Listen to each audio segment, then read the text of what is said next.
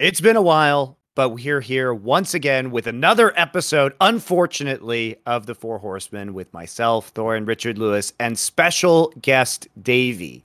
And our topic of conversation today is the ongoing, I feel like we could have done this show like 5 times already at various points in history, which is the ongoing Hunden/Heroic saga, which is going to take some explaining because I'm sure there are going to be people here. Before you do all the timeline, just so I can get my joke off now, I've actually got a mad detail for people with some fire trivia, and I'm so legit as a historian. I'm going to bring this up, even though it's actually not a self-brag, a fucking self-own, if you realise I'm mentioning this part of my career again. If everyone knows the now infamous tweet I stupidly made about Luminosity Gaming at the MLG Columbus Major, Davey was one of the actual monkeys. It was his team that was actually shouting every fucking time, because Splice obviously was never supposed to be in a major. They were the ones going woo after every round that made Smix made the infamous tweet, and then I just thought, basically you're saying it's Davey Sweaty or a cunt. I'm not entirely saying that, but I'm sort of implying it. You know, basically, Davey, if you could have kept your dick in your pants, mate, everything probably great with me in Brazil right now. I don't think it would be. Listen, that was a pound of keg waiting to go off at some point in time, you know. Yeah, it really is more like he's not 100% blaming me. He's just saying he's okay to do it if everybody else wants to. That's all. Yeah, exactly.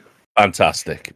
He was at a major, is what I'm saying. Right, it's already dangerously choppy water, Monty. Right. Yeah, I know. All right, so we're just going to preempt this right now and start moving into the timeline, because if you're coming here and you don't know CSGO that well, or you've kind of peripherally been following it, in order to have a nuanced conversation on this topic, because it involves transfers of ownership, it's a saga. If you are not familiar with this, there's a big saga here that goes to cheating during the online era in COVID that implicated numerous players, coaches, teams, everything like that, then spiraled out of control into some backroom dealings with like scrim footage and strategies, to the team transferring ownership and who knew what at which time. And now we're kind of here in a point where there is a very serious ongoing investigation by ESIC, which is an investigative body that looks into cheating and other forms of malfeasance in many esports around the world. You may know they're currently investigating like a CSGO match fixing scandal as well, which is likely at some point in the future to entrap many of the current Valorant players. That'll be a different show. You can look forward to that one. But let's start with the basics here, which is what happened with Hunden initially, because Hunden was a sort of respected IGL player in the game, became a coach. So who wants to describe what the cheating was, what the coaching bug was in CSGO, and how he and others got caught up in the coaching bug scandal? Because that's where it all Davey one, because it's about the specifics of the game. You must know what it is, Davey. Sure. Well, the like just the bug itself is just where you get yourself in a position. I mean, I'm going to be honest. I didn't know how to do it, so I don't know exactly how they went about it. But you get yourself in a position. Story. Yeah, of course, naturally. They where they get themselves in a position in the map, and then you're frozen there from the spectator perspective for the entire game. You can look around, you can move your mouse, but you can't actually like move or anything. You're just stuck in one position. So hypothetically, which is I think the Hunden clip, there was one on Inferno where he had just had a sight line on all of Banana, so he could just see everything the T's were doing on Banana. So you could call whether to stack towards B, like, oh, they're about to execute B, rotate over, etc., stuff like that. So you could do it on any map, pretty much in any spot, I think. So to simplify this for people who don't know CSGO, it would be like there's an invisible player in the server looking at a part of the map, and the coach would look at this part of the map and then ostensibly relay that information to the players in the game, creating an unfair scenario. I mean, the joke it was like the Cypher camera in Valorant, if anyone's played that. Yes. Yeah, exactly. So you would be in the sky, like looking at something, you could relay that information. Now, this bug, it turns out, had been in the game for a number of years, but the thing is, it was never used because it couldn't be used at LAN, because obviously, first off, coaches don't have PCs at LAN. They stand behind the team, so it wouldn't have been possible. So it only came into play when the online era began. And I believe there was even some detail, like it used to just happen at random and no one knew how to trigger it. And it's only like in the last few years, wasn't it, that people figured out exactly how you could make it happen, basically. And then that's what people were doing before the game and like setting it up, essentially. Yeah. So, Hunden was one of many people who was caught. He was not the worst abuser. Torches. Yeah, he was not the worst abuser by a long shot. And so what ended up happening was he was coaching Heroic, this roster, which has recently like changed management as well, which we'll get into. But the thing about this particular case is that some coaches were fired, obviously. There was a ban from coming in from many of the tournament organizers that said, okay, these coaches can't participate for the lengths of time that ESIC, which again is the body that we were discussing earlier, that does a lot of these investigations, recommended, basically, because they're not a tournament organizer, so they can't really enforce it. But for the most part, I tend to follow their restrictions when it comes to Flashpoint, everything like that. So they were not allowed to compete. So what Heroic did was they said, okay, Hunden, you're no longer our head coach. We're going to keep you employed as an analyst. You do your time.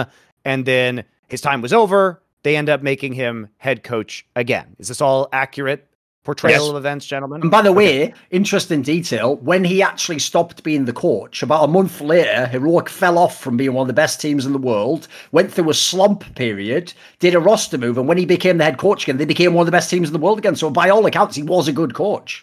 Yes. And that's what's so cheating, but that's what's so disappointing about this is that he was a good coach that probably didn't need to cheat. Because he had a lot of talent already, was very well respected by the organizations, by everybody in the scene, his players, everything like that. So comes back.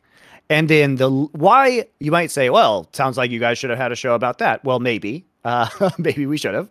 But now there are additional parts to this saga that is now prompting a secondary investigation because he himself has publicly come forward with a number of new claims.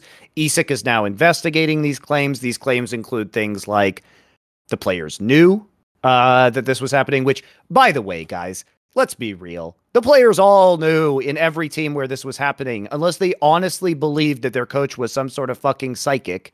Like there must that though.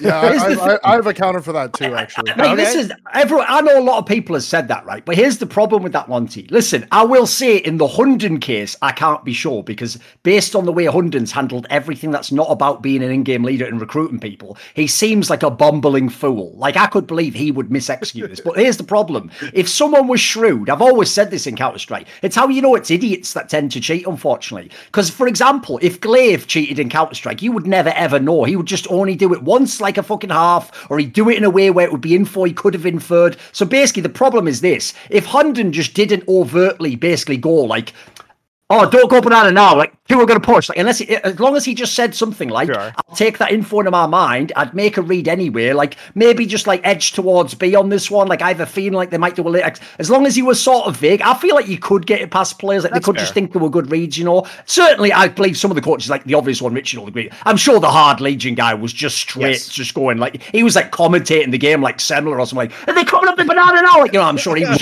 remember they had two coaches as well, so it was, they had a coach who cheated, they replaced him with another coach who had also cheated. So. But essentially, I don't necessarily know if every player knew. I don't know if it's that clear cut. I can't know what they said, obviously. That's just speculation on my part.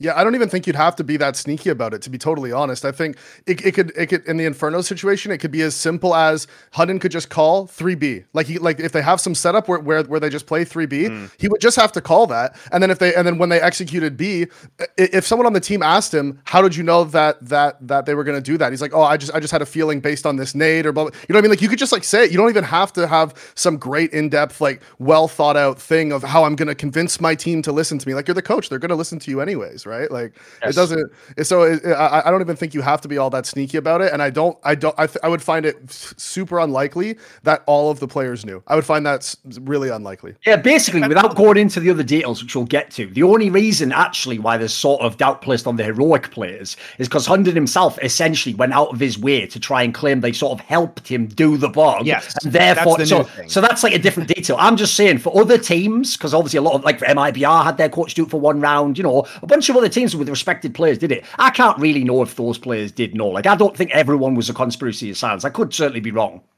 And also worth noting that a bunch of the current players on Heroic were not on the team. Two of them weren't. Yeah.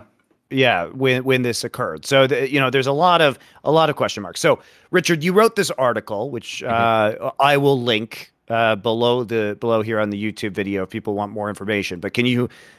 So we arrive here. He becomes unbanned. He's back coaching Heroic now. Everything seems like it's mostly resolved, except apparently it's not, because what happened? Yeah, well, so the reason... So, first of all, Hunden decided, rather than kind of just take it on the chin, and you know, just kind of ride off into the sunset, he decided he wanted to do a media tour, which, for whatever reason, the Danish esports media decided to indulge him. And as I'm going to get into, and this is all new information I'm going to reveal exclusively on this show, because I've got a pre-written report about this, it's garbage and nonsense. There is no compelling evidence that points to the players. I'll walk you through that nearer, you know, when we get further in. But basically, he was platformed. He was allowed to say he had server evidence. He was allowed to say he had chat log evidence. He was allowed to say he had, you know, irrefutable proof, effectively. Although TV2.dk did say they wouldn't use the word evidence per se, which I think is very smart of them. It at least gives them an out. But anyway, so he's doing that. Then one of the parts of the evidence that he is relying on as absolute proof is the existence of this NDA. And what happened was Eric Askerud, who was the Heroic Chief Gaming Officer at the time, who had been kept on from February. Through the new ownership. With the new ownership. So we don't... The ownership changed after the original scandal happened, right? And but this guy stayed though. But this guy point being, might be relevant to whether or not we want to impugn this version of Heroic. The thing Richard's saying there about the press tour, like, which is obviously a bit bizarre, right? Why would all this press just suddenly come out and give someone a platform without actual evidence? In case there's an undercurrent here, which is going to get talked about later, which is the Danish press, I'm just going to say it because I've had direct experience, is in the pocket of Astralis, or they have aligned concepts. Because I'll give you an example of a story that was run in the Danish press that cannot possibly, under any circumstances, be true, which is that Astralis, it was claimed on like BTDK or something, it was claimed by like Casper Vid, like Astralis sells more jerseys than FC Copenhagen. Now, if you don't know, that's the top Danish football club who happened to bankroll the rival of Astralis North. The guy who literally was in charge of like marketing and like sales of sponsorship of like jerseys from FC Copenhagen basically replied and said, how could you possibly know how many jerseys we sell? That is private internal information. But this story was run as if, you know, that's the headline. Everyone kept saying, wow, Astralis sells more jerseys than the foot. So essentially within the Danish scene, Astralis essentially somewhat have the keys to all the doors. And in this particular case, quick background story, Heroic, the organization, once upon a time was basically owned and run by the people who run Astralis on some level. But when Valve made it that you couldn't have multiple teams at the same tier, they had to sell off Heroic, hence this fucking guy comes in. And then basically they became two separate orgs. But I'm just saying, you could imagine any kind of scenario in which Astralis, who at the time of this cheating scandal in the second time around with Hunden, were a team than Heroic. Anything they could do to potentially cast aspersions on Heroic and their players is actually a win for them, essentially, in terms of culture war within Denmark. I'm just setting that up as the ambience, in case someone's like American and they don't know any of this stuff, you know, just as a background.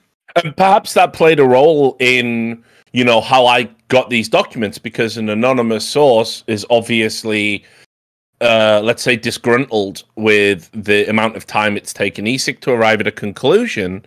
And it was framed to me, there was a kind of fear that the players were going to get away with it.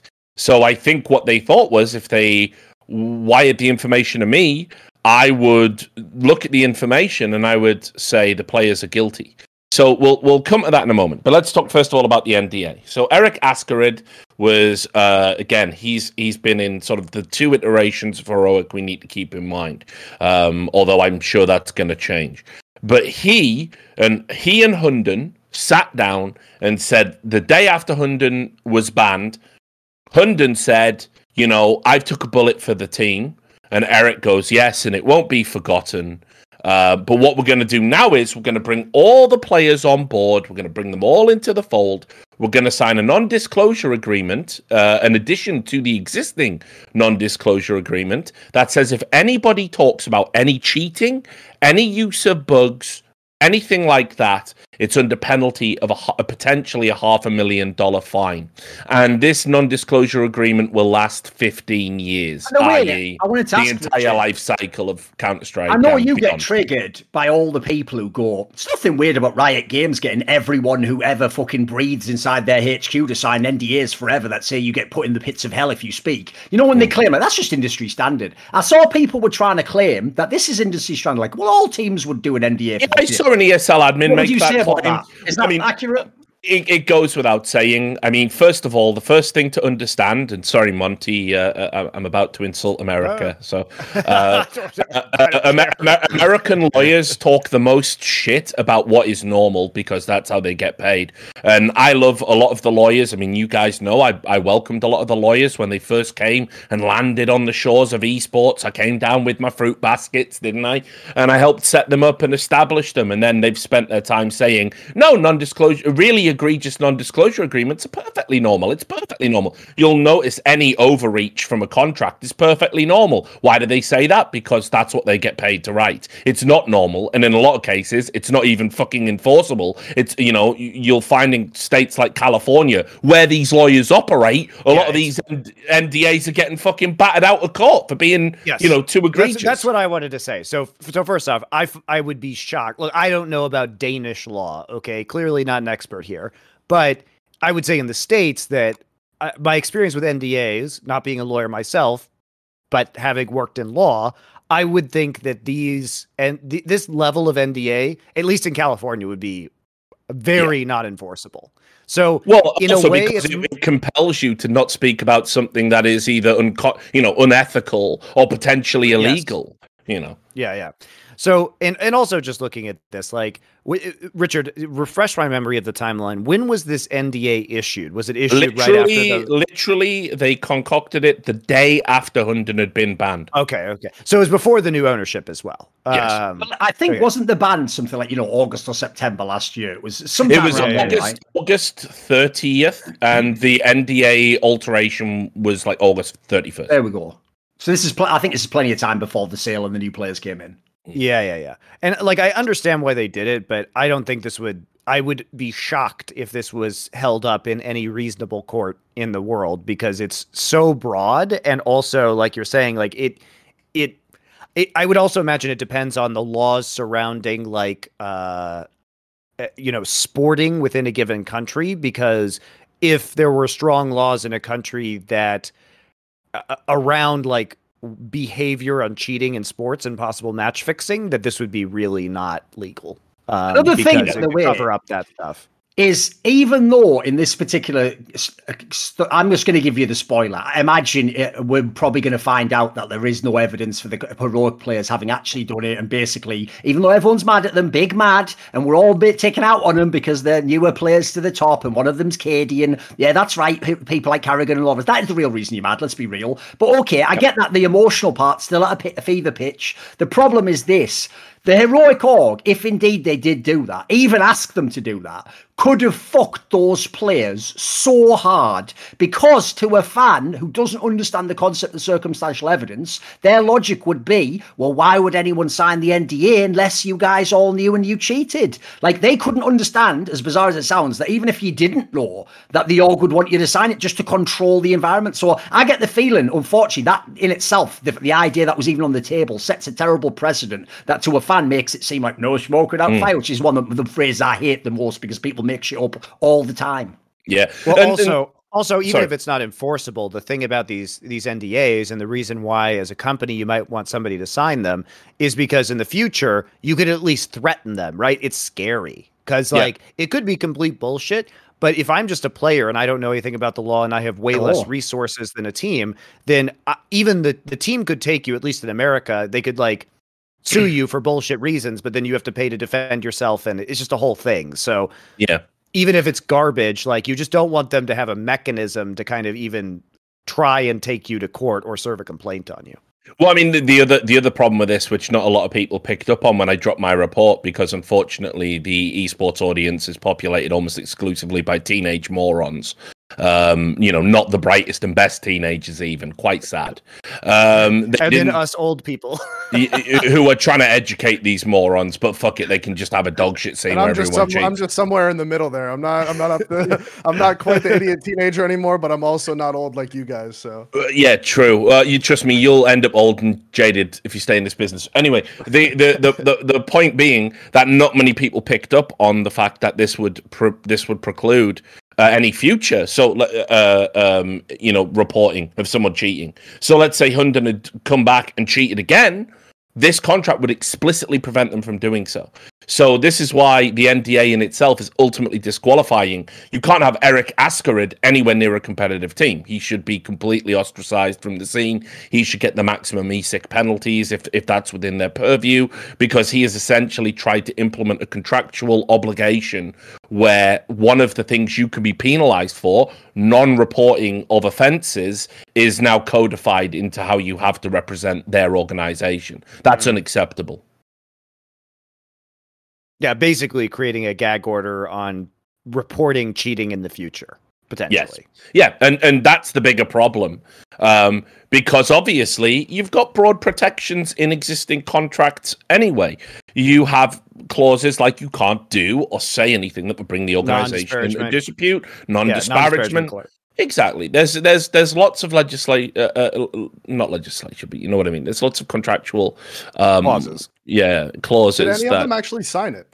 No, and this is what's interesting, because in the evidence that was coupled with the NDA, which I haven't talked about yet because I'm writing a separate article because I feel deeply sorry for the witch hunt around the heroic players, which isn't, by the way, to declare them innocent. It's simply to say there is not enough evidence to declare them guilty. They were just disliked players, unfortunately, like I said, for many different reasons. I'll even say, I don't think I went too far on my tweet, because I will say, if they didn't sign the NDAs, I just hate basically people who have an opinion about every bloody other person's sins and crime stuff. But then when it's you, Katie, and you just, I'll sit this one out. So I was never actually saying that means he definitely did it. But I will say, I also don't like the idea that an idiot is probably going to take my tweet and assume that means he definitely did it, Yes, I can tell you internally, regardless of the refusal to sign the NDA, they've all been explicitly advised not to speak about it. So anyway, so that's not really any fault of his or any of the players. They simply can't, under pain of potentially being removed from the team. So basically, we arrive at this component where I've done the first bit about it. But what's interesting is, coupled with the conversations that I was sent, along with the NDA that I was sent, and I was sent the existing NDA and the amendment to the NDA, there is evidence within that strongly suggests the players didn't know, and that there was players who were threatening to leave the organization over the revelation Hunden was cheating. Which completely contradicts the idea now that they were colluding. And what's really weird about this is that has not been reported upon. That wasn't included in the TV2.dk framing, who, by the way, have also materially misrepresented what an expert said. I'll get to that.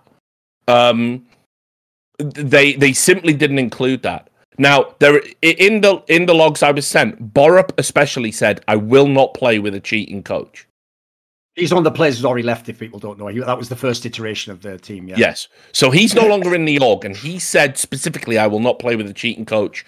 And part of these conversations that were happening between Eric Askerid and Hunden was, how do we bring the players in line? They felt a contract was the best way to do it, but also Hunden referred to the players as crybabies.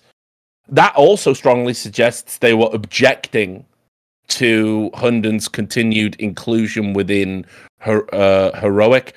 There was also Eric was saying "fuck Flashpoint," funnily enough, essentially, and I'm sure we'll bring him up and I'll tell you a few things about him, Arnold. But I had a question actually, Richard.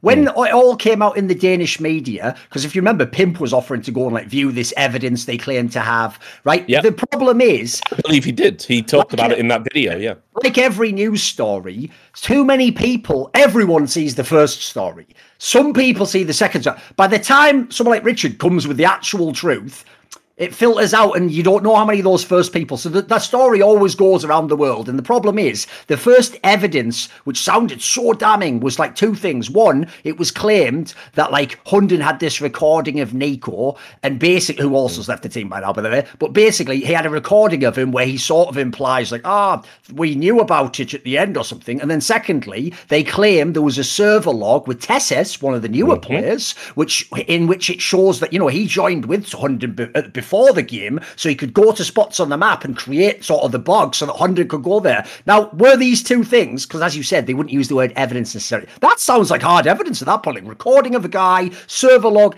What wasn't it essentially later implied there was potentially fuckery with both of those things? So a couple of points of information, and then I'll stop talking and we can bring somebody else in. And then I'll go into greater detail later. Right. But just so we understand, the evidentiary standard, it's nonsense. If I was sent that, I simply wouldn't have published it at all. So I without wanting to insult TV2.dk too much, I think they've made a massive editorial lapse in judgment, frankly. And I'll explain why. So first of all, there is this myth about what server logs can and can't show. I tracked down the expert they used. I got a copy of the server logs. ESIC has a copy of the same server logs I've seen. I consulted with another expert in server logs, and we are all agreed, including the expert TV2.dk misquoted, we are all agreed that these logs can simply do not prove 100% that Tesses boosted Hunden, and server logs cannot show that, and it's an impossibility. What we know from the server logs is that prior to a game, Tesses was on the server with Hunden and was moving around on the server, practicing a small. But you also need to think. Let's say theoretically Tesses did boost Hunden, and we could somehow prove that, which we can't. But let's say we could. He would have to know in his mind why his coach was asking him to be boosted, which presupposes he was aware of the bug. That's their hard server log evidence, by the way. And I interviewed the experts, part of my investigations that they used. They quoted him as saying Hunden's version definitely makes sense. What they explained to me was they meant it only proves Tesses was definitely on the server. Right. And they took the word definitely and misrepresented it as hard evidence. It also doesn't prove that Tesses was at the PC, though, because hypothetically, if they're playing at the heroic offices, could Hunden not have just gone on Tesses' PC, ran to the spot, boosted himself up there, and then been like, see, look, Tesses knew, and then he always has that in the back of his mind. I'm not saying he did that. I'm just adding in another layer that this doesn't prove anything. If people don't know heroic, you'll have seen on the cameras, they always played from the same office. They were one of the ones trying to recreate the LAN environment. They weren't in their bedrooms. So you're not wrong. If they're all logged in and on their PCs, maybe they leave them on, they go out the room. You're right. You could just create the evidence. It doesn't even prove that Tesses was actually there. It just proves that Tesses' account was on the server. It doesn't prove and that so was you would doing it. You would absolutely need a demo at least to even know this boost took place. So we cannot say one way or the other. So what was presented as the kill shot evidence, it simply isn't that, and the expert they used refutes the representation they put publicly. Second, this call with Nico, and I've got material on this, which are very strong feelings personally. This call with Nico didn't happen at the time. It happened last August in 2021, a year after the fact. 2020, but yeah. No. Oh, wait a minute. This August, you mean? Oh, yes. Like a month ago. Yeah. Okay. Yes. And why did that happen? Because it was a last desperate attempt by Hunden to ask Nico leading questions to try and get them to try and get anyone on the team to confess and break down. And to clarify, Nico was a player back then who no longer plays for Heroic today. So basically, the coach plays for OG now, I think. And he plays for OG. Hunden was calling his former player like a year after this ban was issued, and secretly recording him. Yes, and on top of that, without getting too into it, but I really want to advocate for Nico here, because there is a slight chance he is punished because of self-incrimination. But Nico has a condition, let's say, that does affect his memory. This is medically this is beyond refute. So it's an open secret in the Danish scene. People know this. And his org would know this, Heroic would know this, and Hunden would know this. So essentially, in secret, he has recorded somebody that may not be even able to accurately recall events as they occurred, which makes him a massive, irrefutable piece of shit to me, because at that point, you're essentially exploiting somebody that can't defend themselves, and that cannot be tolerated. He's just fucking with him. So... And I alluded to that at the time because I knew about it, and now, unfortunately, I think it's at a point where I have to put personal feelings aside and the need for privacy aside, because if this guy gets punished on that basis, it is a fucking outrage. You want to talk about fruit of the poisonous tree? This piece of evidence is the most fucking poisonous piece of fruit I have ever seen drop from a bough. So, in that, Nico said, yes, everyone knew after, maybe not in the first instance, but in the second instance. Hunden only cheated in 2 instances. So what Nico is essentially confessing to, if we take him at his word, which I don't think we should, he is essentially confessing to, on the last instance you cheated, I guessed, because everyone in this context means absolutely nothing. How can Nico know everybody's mind? A year after the fact, we already know Borup openly, with Hunden's own words, was going to leave the team over it, heavily implying he didn't know and didn't consent and didn't collude. So everyone is meaningless, because we've got contradictions to that statement. Essentially, what he's saying is, I figured it out after the last time you cheated. So the only crime that we can even reasonably infer is that Nico guessed and then didn't tell anyone. That is it. That is the entirety of the smoking guns. It is a joke, and it is one man's attempt to destroy the reputation of someone he has a poor relationship with. And personally, it is one of the most, forget innocent or guilty for a moment. There is, you could not convict on this evidence. And therefore, we should be giving these players the benefit of the doubt, especially given the source that all of this information is coming from. By the way, if people don't know, in a court of law, at least in the UK, the judge would literally, after all the speeches and all the interviews, he would literally instruct the jury that it doesn't matter what your personal feelings are about who is on in the dock and what they've done, unless you think beyond a reasonable doubt that they are guilty of the crime. Not that you suspect it, not that you think they could have, not that the story was. Unless you think beyond a reasonable doubt they are guilty, you must actually say they are not guilty. It's not that they're innocent, actually. That's not what a court case actually finds or not. It's that they are not guilty. Guilty is an extremely serious thing, because obviously when you're guilty, they can throw the book at you potentially. So I'm just going to put that out there. I know fans will unfortunately never have that evidentiary standard. They will go off emotional feeling and what they think, because it's just an opinion, right? But in court, that is what would actually happen in that case. So based on what Richard said here, loads of this would be, first of all, the interview might just be tossed out because it's secretly recorded. The logs don't show anything, and the expert would basically say it in an interview in court. Actually, I didn't say that at all. It's misrepresented. So as far as I can tell, the problem with this whole situation is everyone's gut feeling was some people thought Monty, well, everyone must know anyway, and other people just thought, well, I don't like these players, so it's a great angle to sort. It's basically it's just a fucking rod to beat them with, isn't it? So I have to say, I even felt the feeling myself of did these fucking players know? You notice how I didn't wade in though, like some people. And I have to say, beyond this, at the moment, it doesn't feel like we can possibly know what the players say. It's a total black box. Just finally, I just want to add. Now, there may be more evidence in existence. I don't know if I've seen the entirety of the evidence, but I have seen all of the evidence that has been presented publicly in the media, and I think it is garbage.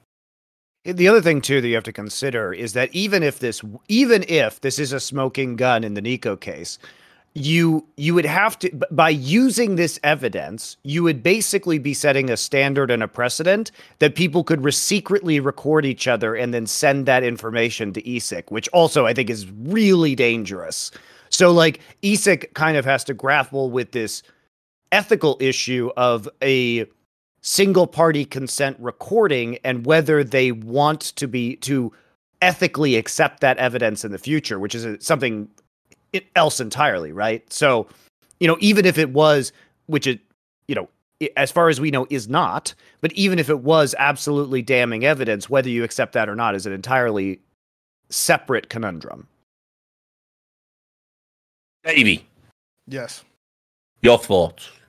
Well, I think that, I mean, overall, going looking back on it, like I said originally, I think it would be very difficult for the players to have known, even if Nico hypothetically had been like, oh, by the end of this, I figured it out. I sort of felt these reads that you were getting, they were too good. And I all of a sudden figured out that you were using this coach bug that we didn't know about until like right now. Like, how would they even have had the concept of Hunden using the coach bug if nobody knew about it, right? If Hunden was the only one who knew about it, or if they did know about it and they knew other teams were potentially using it, but they thought, oh, but our coach would never do that, right? Like that, it's just a weird one. So I bet they didn't even know that the bug existed to begin with. I bet it was a thing that coaches maybe had figured out or spread around amongst each other, but I doubt that they even knew the coach bug existed in the first place. So I doubt.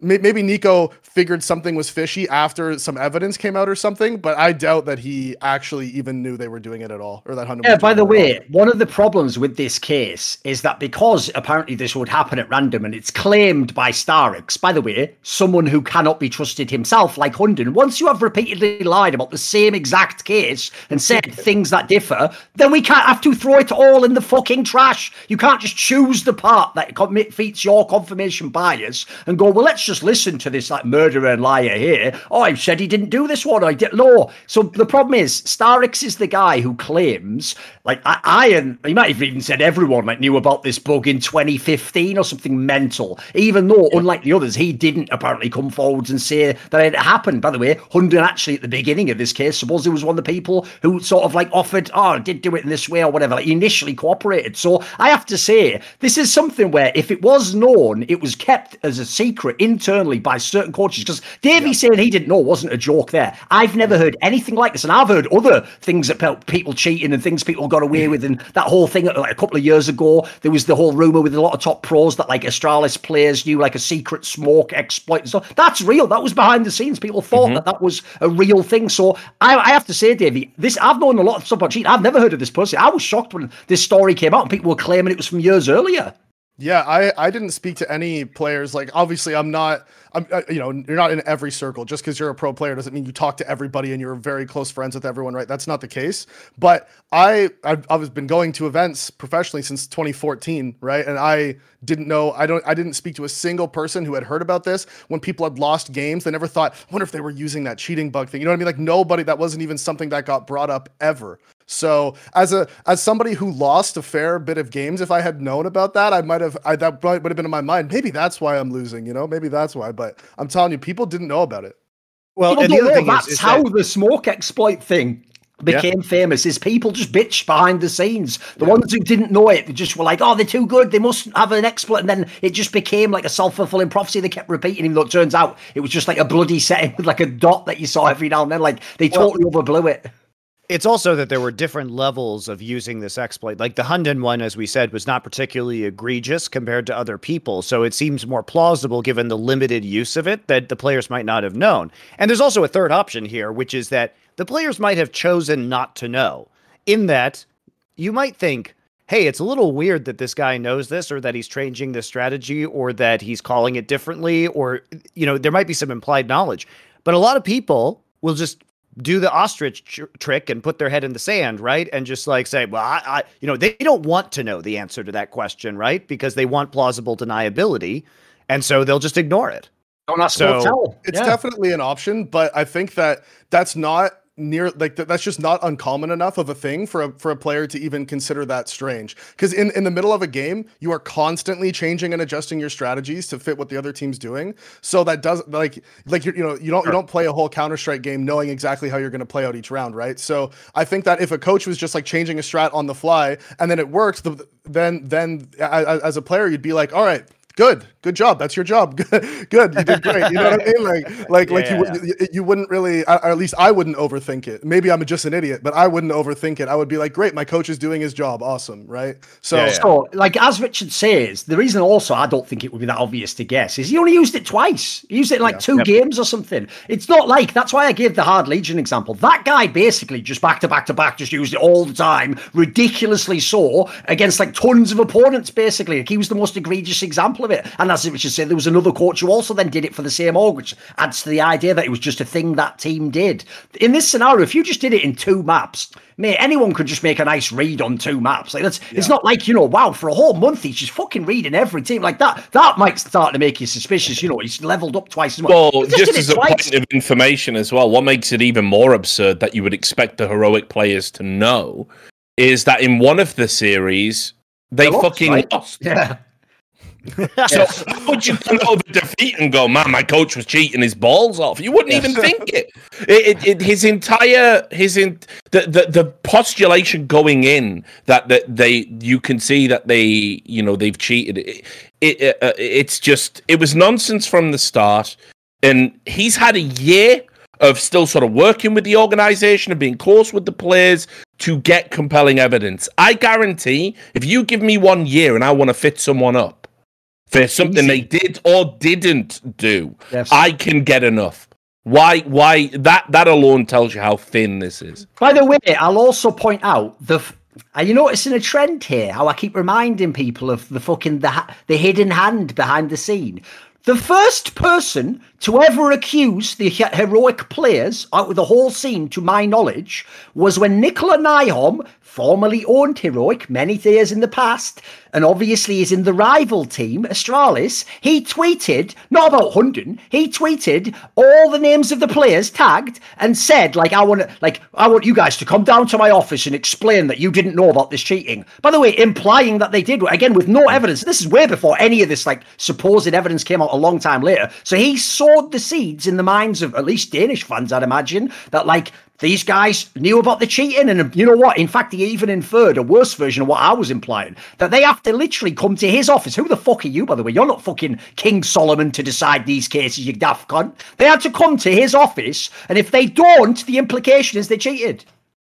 You are never compelled to go to a private third-party fucking independent citizen and just display your innocence and prove that you didn't do something, which by definition cannot be proved. So I'll just say he sowed the initial seeds way back, which is also, by the way, slight side tangent, why it's outrageous that then a few months later, a story came out, rumour, Hunden will be replacing Zonic as the coach of which team? Astralis. So, essentially, again, even if at the end, maybe Nikolai, believe it or not, it's actually just shout from the peanut gallery, he somehow always has a little bit of influence over these situations when it's a rival org, I notice. So, by the way, everybody, we're still doing the backstory on this whole thing because we're not even done yet laying out the facts, because you might look at this 10-layer deep shit cake that we're currently building for you, and you might think, how could this shit cake contain any more depth of feces than it already has? Well, there's even more. There's more layers. There's shit frosting on top,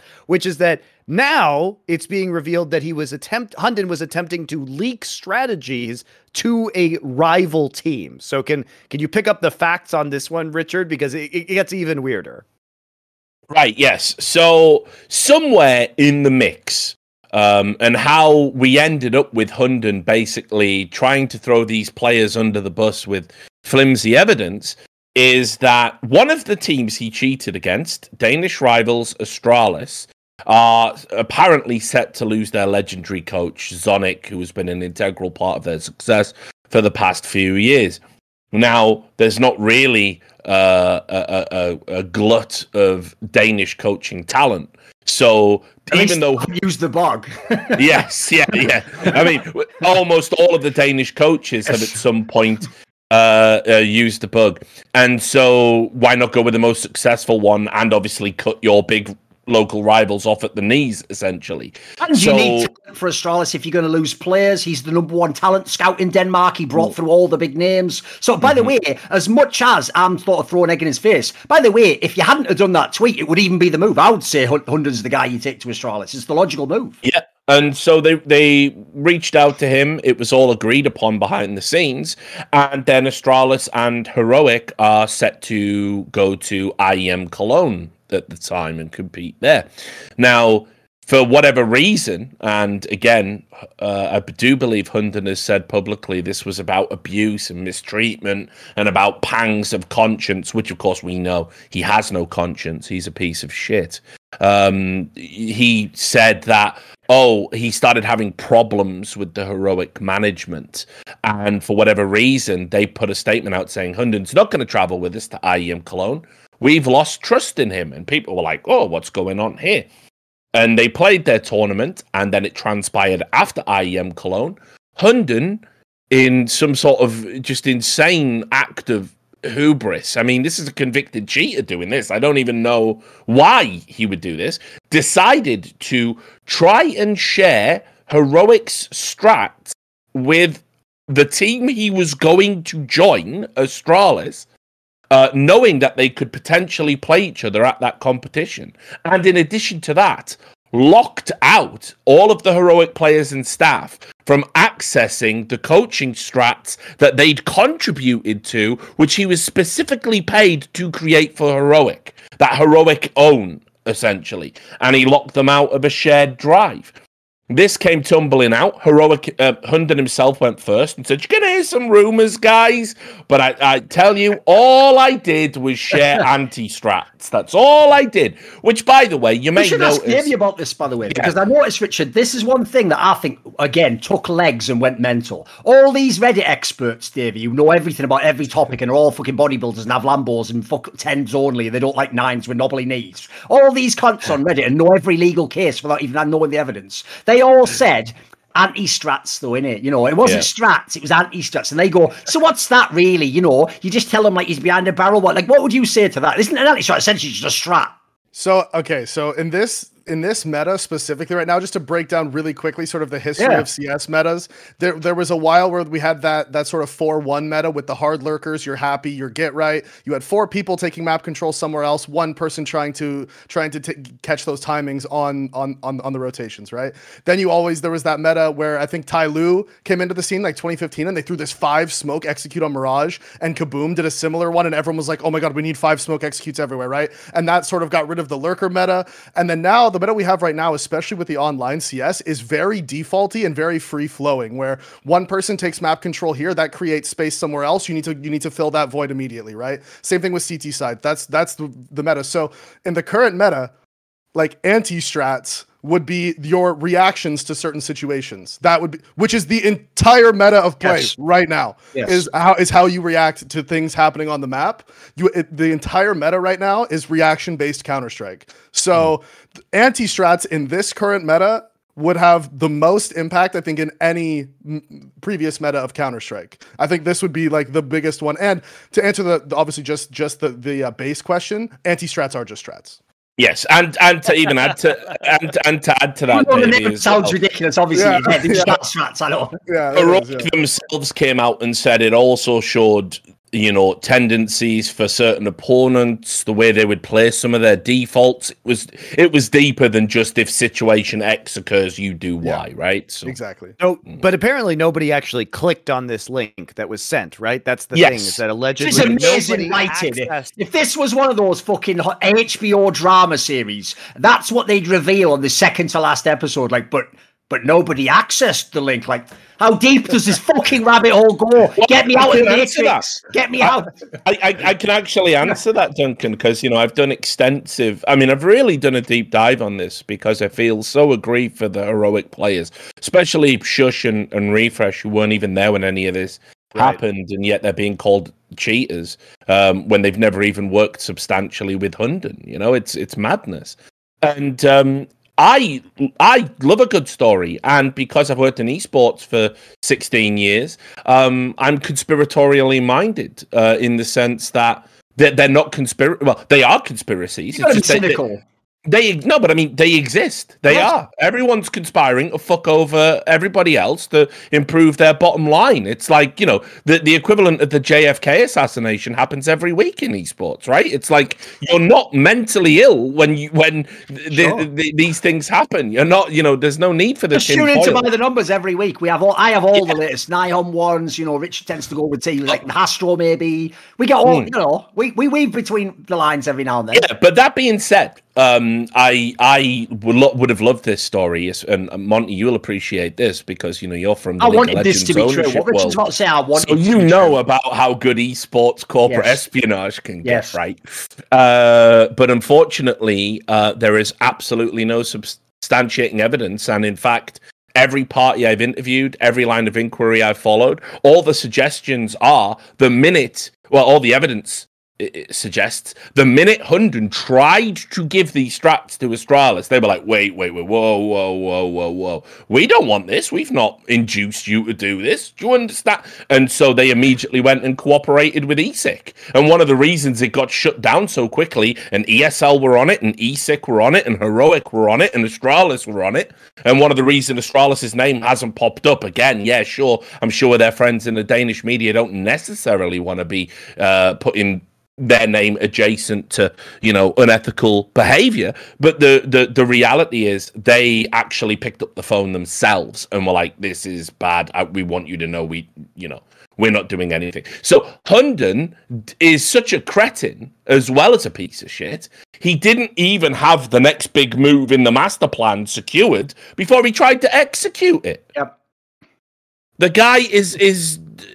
guy fucked himself over for no reason, for literally no reason. It will go down as one of the worst decisions ever made by anyone in the history of esports, which is so insane to say that, considering esports is just a joke. This people don't know. He essentially didn't even have any gain or profit to actually get at the. As far as we can tell, he just decided to throw gasoline on every single thing in the house, and then just himself as well, and then set it all on fire. Like he had nothing to give. This was nothing. There was no mastermind plan behind this. And it's very important to note that he had already done his time, right? He was a minor cheater compared to other people in the original scandal. His punishment had concluded, meaning that he could collect big checks being a coach again. So he just wigged out because they banned him from Cologne, basically. Yeah. So journey with me into the mind of Hunden momentarily, and let me know, why do you think he did this? Because he could have just kept being the coach of Heroic, not tried to screw over these players, not tried to reveal that he was sending opponents data containing their strategies. Like, why would he do this? I'll just very quickly say, the only thing as far as I can tell is the guy just emotionally reacted and wigged out because Heroic didn't take him to the first big LAN in ages. And obviously, I'm sure he thought he had some amazing strats and all the rest of it. Maybe they were, who knows? And then for some bizarre reason, even though that in itself wasn't the end, then just decided to start burning players and fucking everyone. Because the reason it's crazy is this, Monty, right? In a world where Heroic kicks him, right?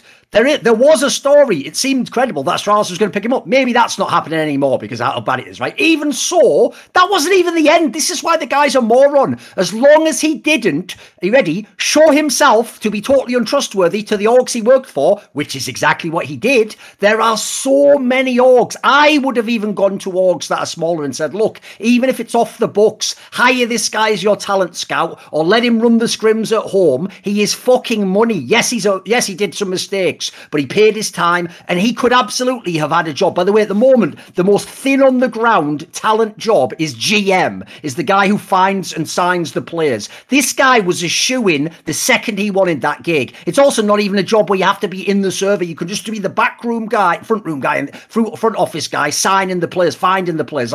Essentially, the only way he could completely make himself a pariah and exiled was to do exactly what he did, and I do not see any gain. I cannot figure out any gain. That's why I even liked the angle Richard was alluding to, that it was like a secret ploy by Astralis and they set him up last second, because that's the only way I could ever see. Like, at least someone had to tell him, like, oh, if you do this, like, there'll be something to gain later. As far as I can tell, unfortunately, he was just a fool. Yeah, and it just comes down. I mean, based on everything I've seen, it literally just comes down to like some sort of insane dispute. It's a classic esports story because it's entirely based on hubris and stupidity. And what effectively happened was Hunden had convinced himself in his mind he had took a bullet for the team 1 year prior, and therefore deserved all of this respect. Him and Eric worked on these statements that they were going to put out. The original plan, as I said, when they were discussing "fuck you" a Flashpoint, they were going to say any competition that doesn't mirror ESIC's bans or isn't signed up to ESIC as an exclusive partner, Hunden will be there and Hunden will be coaching. That was the original way they were going to play it. The org, I mean, Eric Askerid character, didn't even seem to think it was that big a deal. You know, he was, which again is ultimately disqualifying for him. But somewhere along the line, when Hunden wasn't getting, he either wanted to leave or he wanted more money, or it was, take your pick. He decided he was going to tap the fuck out, and when he didn't get his own way, he had a tantrum so spectacularly stupid and ineffective. The only person it fucked over was himself. It's staggering, and there's simply there is no meta narrative to this. There's no conspiracy. Astralis aren't involved. It's literally like he just absolutely fucked himself over, and now as he sinks beneath the waves because he understands he can't come back to CS ever now, regardless. He still tweets about the games. Like, did you see that? It's like no one wants to hear me. But this is when people do that. Who asked? This is the delusional. Just say that to this guy. Every single tweet should be who asked. Have you ever seen, for example, the story? I know we've all watched The Sopranos, right? You know the story arc with Big Pussy Bump and Cero, and what he does is he becomes an informant, right? Yep. And he keeps saying, "You're gonna have to deputize me. Hey, maybe I can join the FBI." And he completely deludes himself into thinking: A, he's not going to prison. B, he's not a rat. C, he can have like a normal life after what he's done. Hunden is Big Pussy, like without any of the cool aspects of his personality. Just the shit version right at the end before he gets murked on the boat. And, he's still talking about the game as if he's ever going to be involved again. Yes. That will never happen. You will not be welcome in Valorant. You will not be welcome in CS. You need to now get on with your life. Because everything you've done is again utterly disqualifying. You can never work around players. You can never be trusted within an organization. You certainly don't care for the welfare of players that have underlying conditions. You are a fucking snitch, a rat. That you might even, as I said, there's a law in Denmark where, yes, it's a one-party consent law, as in anyone on the call can record it. But the minute you share a call that is assumed to be private, that could very well be against the law, by the way, depending on the interpretations. So what else can be said about this guy? Does he have any redeeming qualities? Not as I see it, and I can't see anyone taking a punt on him in esports ever again in the future. He's done. By the way, I want to get... Did you have a perspective on what he could have thought, what was going through his head, Davey? Yeah, so I was thinking. So obviously, I agree, and I think what you guys were saying is probably the most likely scenario, and maybe that maybe mine will sort of play into that. I thought that maybe when he sent that to Astralis, and they immediately were like, "Whoa, bro! Like, what the hell are you doing?" Right? What if he thought that? Okay, I'm kind of getting in trouble here. This might make me look bad to Astralis. Maybe they won't hire me after I'm done. Maybe I need to show them that I'm gonna be like loyal to them now. And he's free and he's not thinking straight. And he just sends it over as like a don't worry guys, I'm on your side. Don't worry. Still hire me, right? Maybe that was part of it. Like I don't know. Yeah. I don't really know the guy, but I think that because I feel like there must have actually been some thought like in his mind, he must have thought he was doing something to help himself, right? Otherwise you wouldn't have done that. So he must have thought for whatever reason that was going to be something that helped him. So I was trying to think of how he may have thought that, and that's really all I could come up with. Here's the thing, I could take that because here's the angle.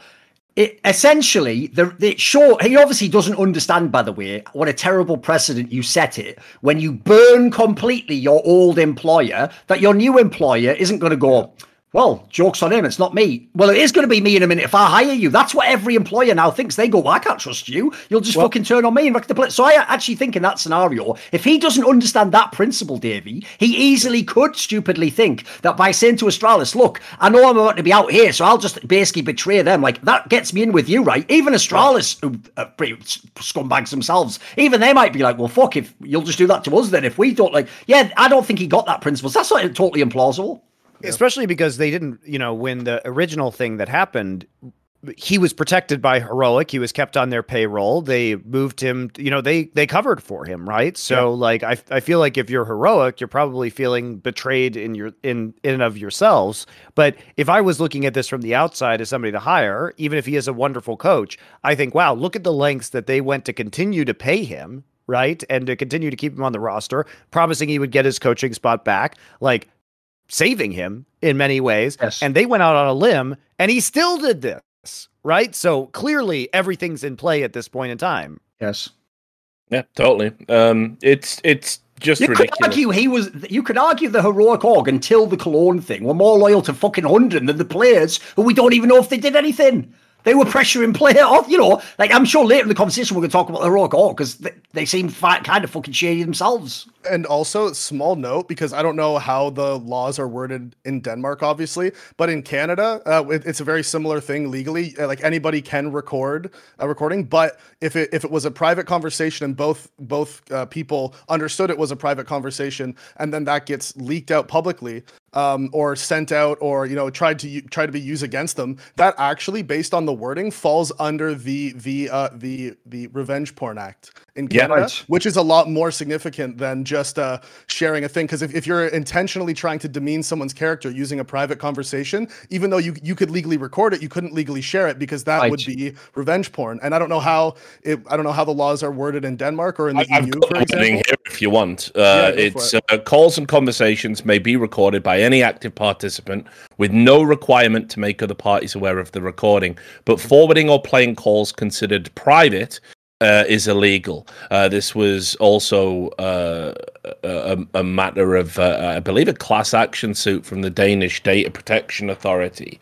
In 2019, they did a ruling that even for the purposes of big companies recording your data when you call into customer telephone calls, they have to require like affirmative consent because they're going to forward those calls on to other parts of the business and share them around for training exercises. So in Denmark, they're pretty big on the privacy aspect. Yes, you can record a call for protection purposes, but what you cannot do is just wildly distribute it. Now, obviously, I don't know what's happening. There's an ongoing lawsuit between Heroic and Hunden. I don't know what avenue that goes down. But, to Monty's point earlier, the last thing you want to do is having ESIC kind of like try and straddle this world where they're a global investigative body and everyone has different laws about different, what you can and can't do with recordings. I mean, just in America alone, it varies from state to state.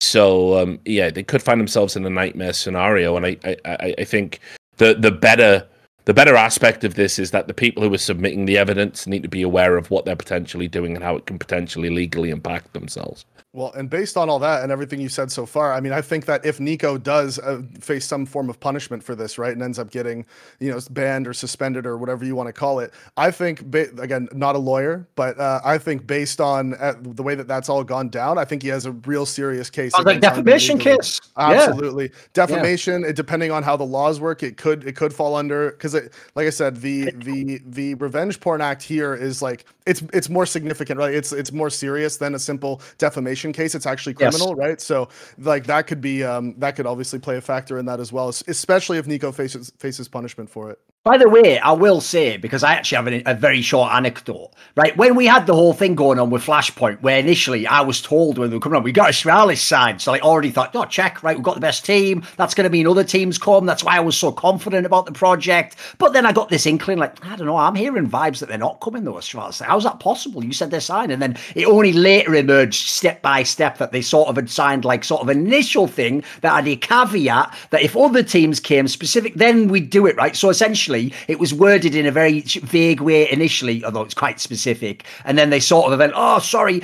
And then when that happened, right, I remember saying to them, like, if they really signed this thing in this way, and it turns out they in any way themselves, as a side tangent, they actually themselves sort of made sure the caveat couldn't take place by encouraging others to join. I said, couldn't we potentially like sue them? Wouldn't there be a world in which that'd be like, you know, they wouldn't have had the best intentions and signed the contract in good faith? And I remember being told, like, yeah, but it turns out the problem is like some of this might be under like Danish law, and it's like, and we're all American companies. And I remember just saying, I even said it, Monty, you were there, like I was said, like, why the fuck are we fighting battles in someone else's home ground where we don't even know the fucking rules? Like, why wasn't this all done under California law where you fucking guys all live? Like, what, you telling me none of you know Danish law? And then we're just going, I'm pretty sure they have to join. But I haven't checked it or anything. So, yeah, all I'm going to say is if you're a random fan, just because you've seen a fucking episode of Perry Mason or something, you do not know whether they are guilty or not in a court of law. Like, we'd have to know the specifics of the country, the specifics of precedents, as they said previously, that have been established. It's not as simple. Like, you cannot, without the information, know what 12 people in a jury would think of a fucking case and whether you'd be guilty or not. It's actually incredible. That's the reason why lawyers get paid and can argue all sides of a case and a million possible angles, and they win outrageous cases and they lose surefire cases. It's way more complicated. The law is not something that's just like, they don't just literally look down a rule book and go, yeah, that's 10 years for you, actually, you just go to prison now. Like, that ain't how it works, guys. By the way, the sad thing is, I think we're actually only up to like, and that brings us to today. So, what is the new information? What is the new info? Well, so obviously a large part of that is the breakdown in the evidence. I mean, I've got aspects of I've got the transcript of the call in front of me, and I mean, again, I put it this way: the Danish scene, in regards to this, have been ridiculous, and everybody seems to think, and I've had this said to me by one of the sources I interviewed, this is the biggest scandal in Danish esports. And it's like, it's not even the biggest fucking scandal this week, you mad cunt. Because essentially what we're talking about is, and again, all the evidence points to, that maybe, after the second use of the bug, one player thought that they might have known about it and then didn't report. Now, obviously, if you suspect someone's cheating, you should go and tell somebody about 100%. It, right? No one's disagreeing with that.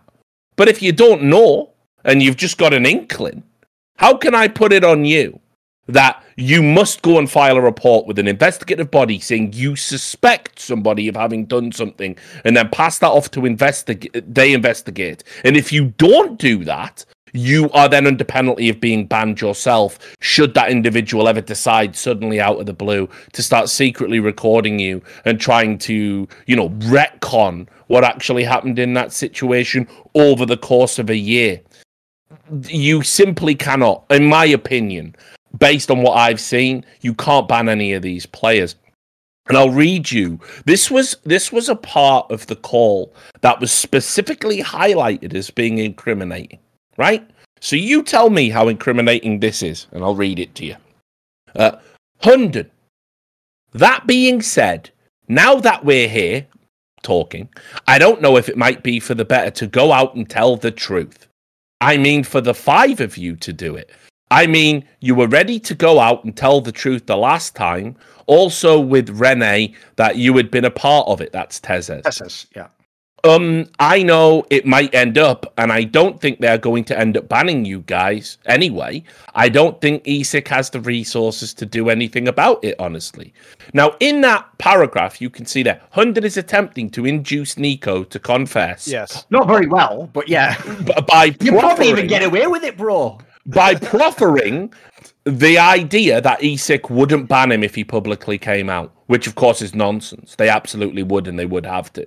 So this is what I'm talking about when he's deceiving people. Now, Nico's response to that was, nah, I don't know. I think we will just, I don't know, take it chill and see what, and then tails off and says, I'm going to talk to OG about what is going to happen and stuff. Hunden responds, yeah, of course. You never told OG what happened? And Nico said, yeah, they knew from the beginning because I told them. And what the inference there is that Nico told them, oh yeah, we were all in on it. We were all cheating the whole time. Thanks, new employer. But of course, what he really means is, I told them that there's this mad shit going on with Hunden behind the scenes and we might be investigated by ESIC. That's just way more plausible. That is considered, that exchange I've just read to you, that is considered a key component in the case. That's how thin it is. I find it funny that even in that first statement from Hunden, he says ESIC doesn't have the resources to ban you, which is why you should go confess to them. They won't ban you, but if you go confess to them, then they don't need the resources to do the investigation. So them not having the resources, it's like, okay, maybe true. So that's why you should go tell them. Well, like, no, if you were actually guilty, that would be the opposite of what you should do. If they don't have the resources, don't say shit, right? Like, that would be what you would do. There was one other detail we forgot, which again establishes that Hunden categorically cannot be trusted any which way, by the way. Everything he's ever said, as far as I'm concerned, is up for question and potentially a lie, which was that when the ESIC started looking into this shit, Hunden came out in a hysterical tone and started saying shit. Richard will know the exact specifics, but the gist of it was, like, I talked, like, the ESIC guy, they wouldn't even contact me or talk to me. And then when I sort of said, like, but I want to talk about this, they were like, and I'll tell you what, if you say anything, I'll ban you for 5 years instead of 2 years. Which, if you actually go and look at what they were really talking about, was a complete misrepresentation, perhaps not even intentionally, by a moron who doesn't understand context. And as far as I know, what actually happened was, Ian Smith from ESIC said, if you try to appeal this, and this is put, Hunden didn't say this part, to an independent body who aren't me and ESIC, then guess what? They might give you 5 years, because if they ask me, I will recommend 5 years. Yes, exactly. Yes, but it wasn't like, if you don't do what I say now, I just make it 5 instead of 2. So what way is it going to be, Hunden? Which is how he almost presented it, right, Rich? Completely. And look, there's an aspect to this that Hunden, of course, has overlooked, and that is that I believe, without speaking on behalf of ESIC, because remember, my relationship with ESIC, while good, is still essentially a one-way flow of information. And, on the times it does occasionally flow back, it's like, yeah, this will be happening on Wednesday. And I get, and then of course it happens a year later. And then I do get press releases 24 hours before they go public. That's it. That's the extent of the great ESIC relationship that we have. So I'm not pulling this information from them or speaking on behalf of them. But that being said, I think that they've been incredibly generous by not going back into what Hunden said. There is a code of conduct that you agreed to with ESIC. If you lie to an ESIC inquiry, there can be further penalties. They should have, for me, tacked on another 2 years for lying the fucking first time and given him a 4-year ban for the twin offences of 1, trying to subvert the outcome of a tournament, and 2, having lied in a previous investigation. So the idea that by simply saying, you probably shouldn't appeal this, because if it goes to an independent body, I will recommend you get the maximum sentence we can impose, which is 5 years. This cunt should be fucking over the hills and far away with, like, fucking, double 5-year bans for me. What he's done as well is already overload an entity that, sure, this shouldn't be a consideration for Hunden, who's trying to save his own skin, but he's overloaded an investigative body that's already overloaded. Every second wasted on this cunt is a second that we're not getting match fixes.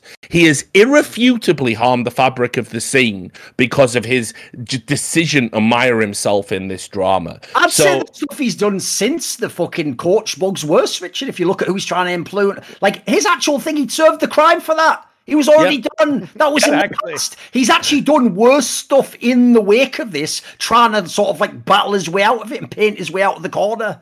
Yeah, but he would never have been in a corner. He chose to be in the corner.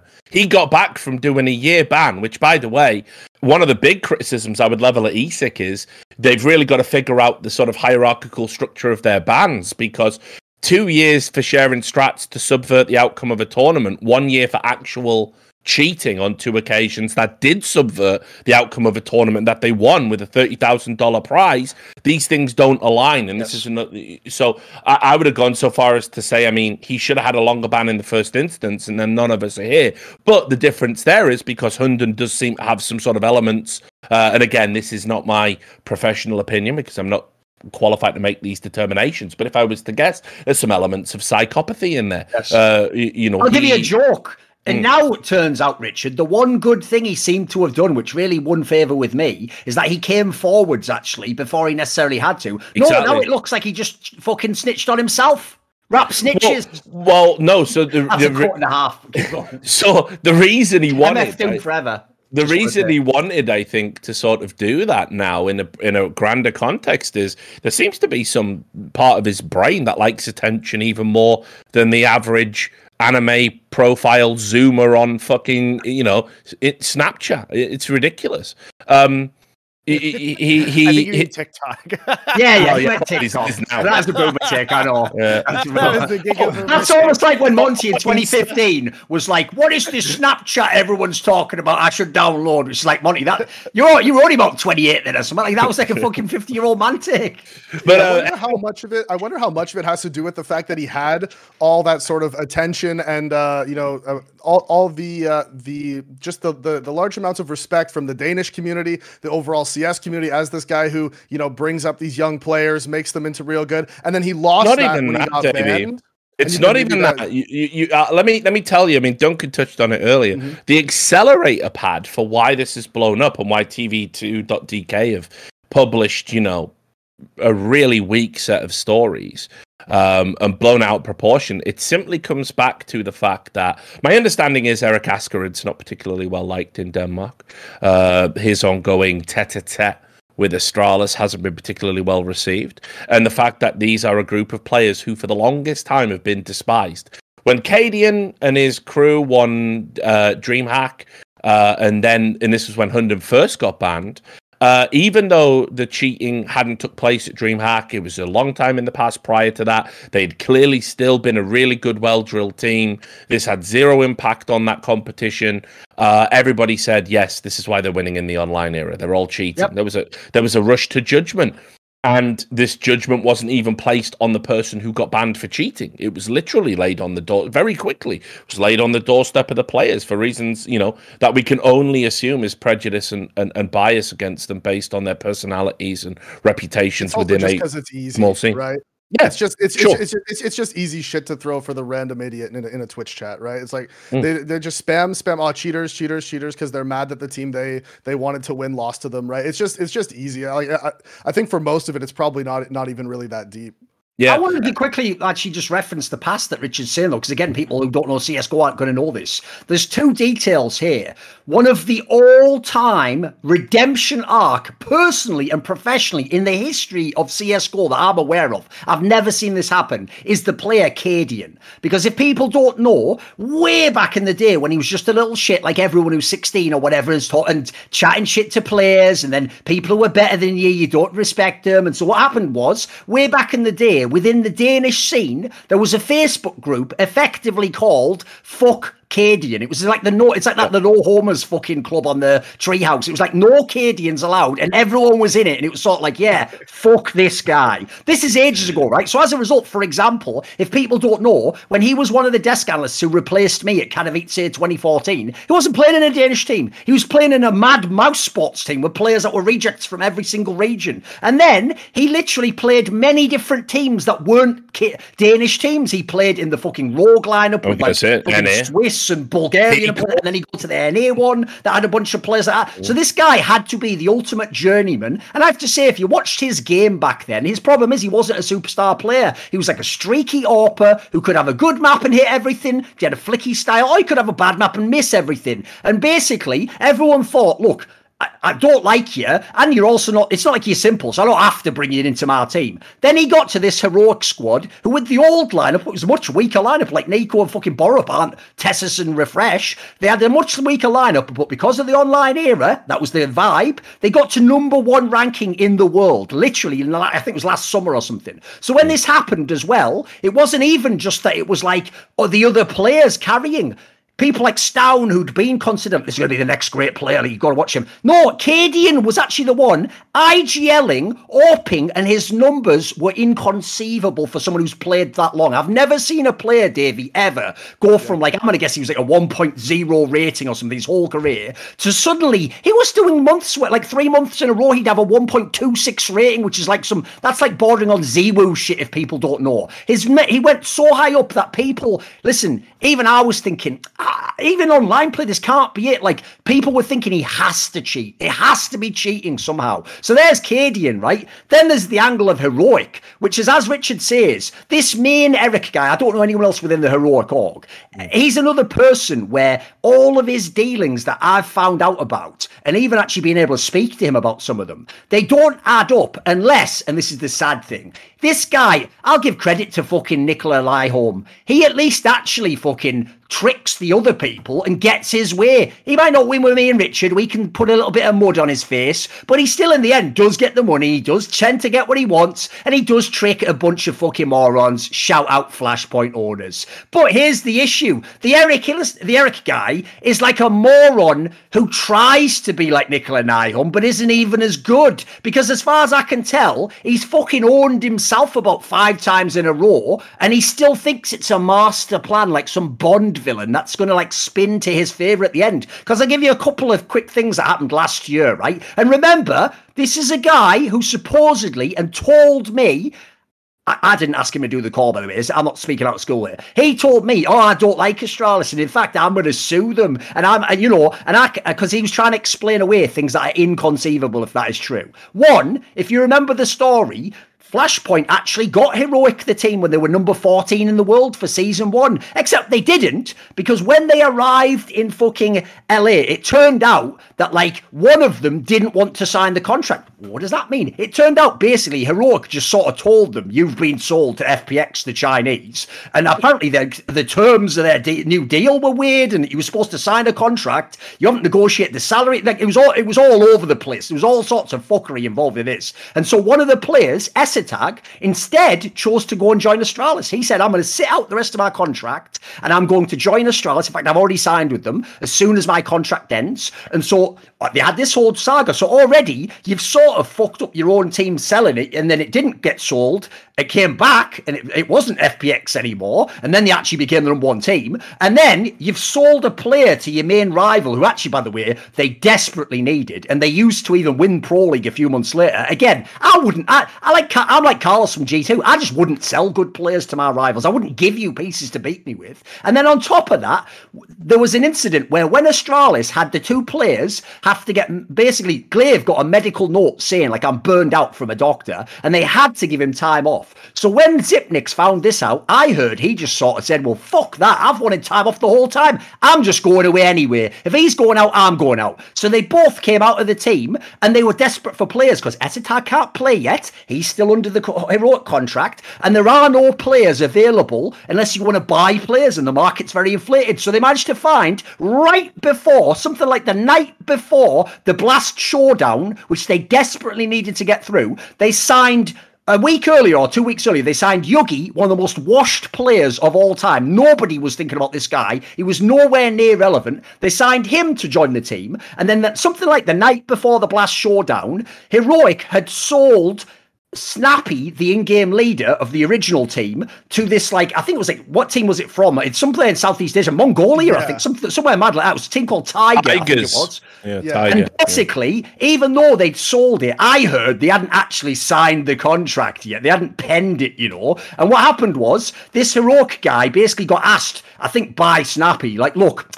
I know I'm supposed to go to this, like, fucking Tiger team, but Astralis is asking me to stand in. Like, you've got to let me do this. Like, please, like, can I just go and stand in for this team? And this fucking CEO guy claimed to me, like, oh, I just decided, like, you know, he asked me personally, I've got to sort of let him go, haven't I? And I was like, just so I can be clear, because I was like a phone call. I was like, just so I'm clear, this is the team you want to fuck in the ass, and you're going to sue to the ground, right? But you're helping them last minute when they're basically in the water. You're throwing life preservers to them, and you hate them, though. Like, you hate them, And basically, he was trying to spin it like, yeah, but this is like part of the master plan. Like, you help him a couple of times, like you fuck him in the long. And I'll just listen. All I'm going to say is he's another person where it's like, mate, I wouldn't trust you as far as I could piss into your open mouth. Like, this is not someone I trust on any level. You can keep that in if you want. It's fucking fire. Anyway, I'm just saying, this guy cannot be believed in any case. So even though Monty's stressed, as they always do in Heroic, it's new management, it's new times, new teeth, it's new technology. It's me, DJ Khaled, on fucking Instagram every day. Straight fire reference, if you know. But basically, here's the thing. Even though they claim that, they made the classic mistake of bringing the one big dickhead who everyone knew was doing shit in Heroic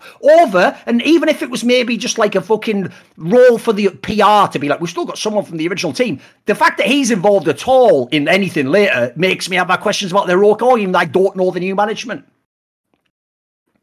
I just don't get it. I just don't get it. I just don't get why like you're saying, it doesn't really make a whole lot of sense what that guy was doing with the player transfer stuff. I mean, obviously with the ESIC one, he actually couldn't do anything about that because of EU law, right? You get to sign a pre-contract because of the Bosman the whatever it was, the ruling thing. The Bosman ruling, yeah, exactly. So that one he couldn't do anything about. But yeah, the Snappy one, the guy just seems like he's kind of lost, I think. You try to help him, you know what I mean? Yeah, it just seems kind of lost, which is some weird decisions, which I guess makes sense why he tried to have them all sign that crazy NDA afterwards. Like, he just, like you said, he just sort of doesn't really know what he's doing by the sounds of it. Well, Heroic CEO or anything, Richard? I don't know if you know much about him. The new one. Yeah, this is where I think it's a good segue to get into the fact that, so just so people know, in February of 2021, the old Heroic ownership, which was owned by the Serenades Group, I think it was called. I can't remember. They've been involved in some of the esports stuff before. I'm not too sure. Maybe it might have been Origin back in the day or whatever. Anyway, they've been around esports for a while, and they were the Heroic owners. They had decided they want to sell up. And so there's a Norwegian group called Omicron Sports. And what they did is they did an $18 million raise of money, and they spent a significant chunk of that, an undisclosed fee, because it's esports and fuck transparency, on acquiring Heroic, the brand. And as part of that agreement, Eric Askerid, the linchpin for all of the fuckery and nonsense and also incompetence, was kept on. His bio still says Chief Gaming Officer. It said Chief Gaming Officer under the old regime. Maybe his duties were the same. I imagine it was more of an advisory role, one of those kind of like legacy hires. You know how it goes in esports. You buy a brand, you keep the people that were working on it on the books for as long as you can sort of justify it, and then you pension them off at some point in the future when you're anything. So anyway, this new group has acquired Heroic and immediately had this bomb in a festival toilet just go off and spray shit everywhere. So they have essentially bought a lemon, because I don't know what their brand value is now. If you were trying to sell Heroic now, it would be for a fraction of the value that they bought it for. So I do feel greatly sorry for these guys, because they played no part in. Yeah, it's also like, you can understand how this happens too, because if you're a company that, or a firm that's looking to invest in esports and acquire a team, Heroic is like, obviously, like, you can't acquire Astralis. They're publicly traded right now. You have limited options of a team that's for sale at any given point in time. You want to run a Nordic team. Heroic's been making these incredible moves that have gotten them on top of the scene. Like, they're looking like a top team, looking like they're better than Astralis, at certain points in time. So it looks like something really great to buy. And also, if you're being told by the people who are selling it to you, this Hunden thing, it's behind us now, it's going to be over soon. By the time you take ownership, it's pretty much going to be done. And then we'll have him come back to the team. He's such a great coach. And they've seen all this success since then. As somebody who wants to buy a team, you want to believe that. right? Of You course. want to believe. You're going to buy into what they tell you because you want to believe in the best possible outcome for all of this stuff. And honestly, who could have known that Hunden would randomly go crazy and like release all this stuff? Who could predict that possibly? And here's another aspect to it, Monty, that, you know, when you talk about timing, and, you know, I can't be concerned with timing and how it fucks people over, as you know, right? I just got to do me and you know, and I my ethics relate to the community. I can't worry if something's an inconvenience. But the reality is, this new group, they were pitching to join the Louvre teams over at ESL. And they've apparently, according to my sources, they were requesting a specific meeting to essentially explain, you know, this is, you know, all of this stuff's nothing to do with us. Please, like, we still want to be part of the league. We've still got the money. We'll still be positive contributors. We're going to get rid of Eric. We're going to get rid of all of these people.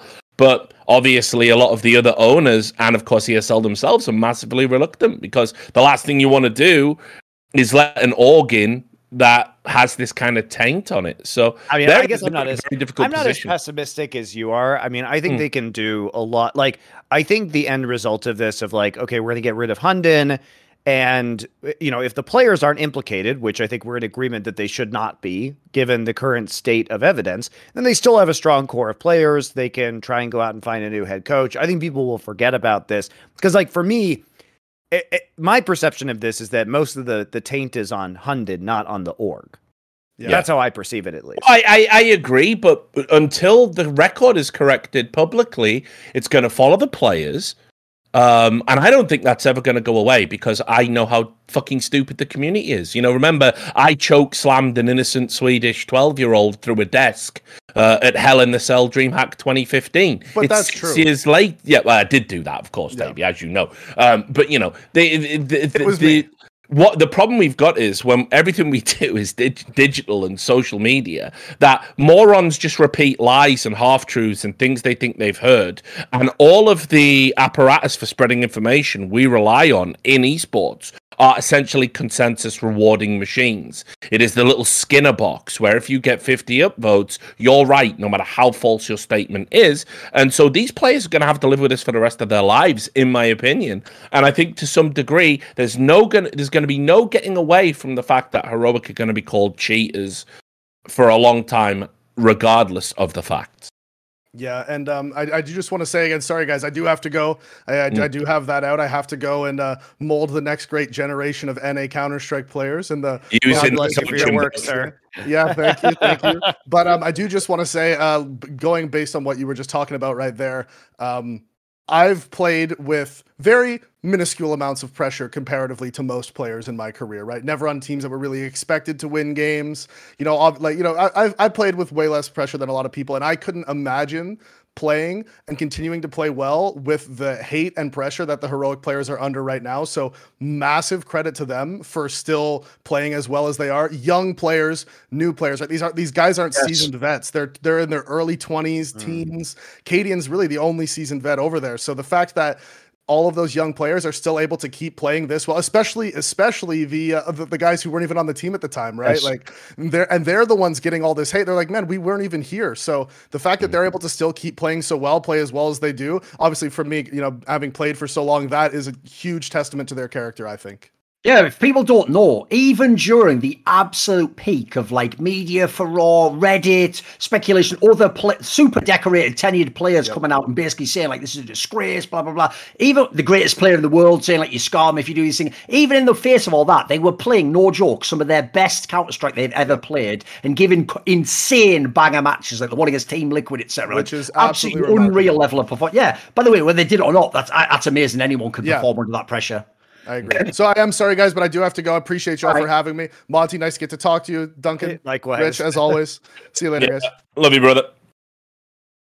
All right, we're gonna switch over to the 3 box instead. Now that Davey is gone, so we'll just take a quick break and we'll probably close this up with some final speculation about what might be happening in the future.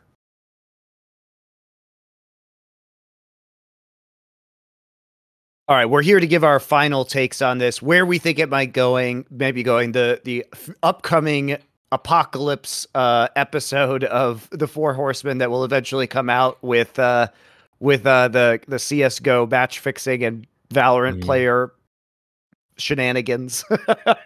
Yeah, that's going to be great. That's going to be a great day, I think. Looking forward to that show. It's going to be another disappointing day in the history of esports. Oh, I mean, look, like, I got an appearance on October 4th. I was talking about it a little bit before we go live, where I'm going to be actually speaking at Integrity. It's like an annual gathering of people from like governments and who work for like gambling companies and entities. I'm like a guest speaker there, and like my topic is called "How Bad Is It Really?" Talking about esports.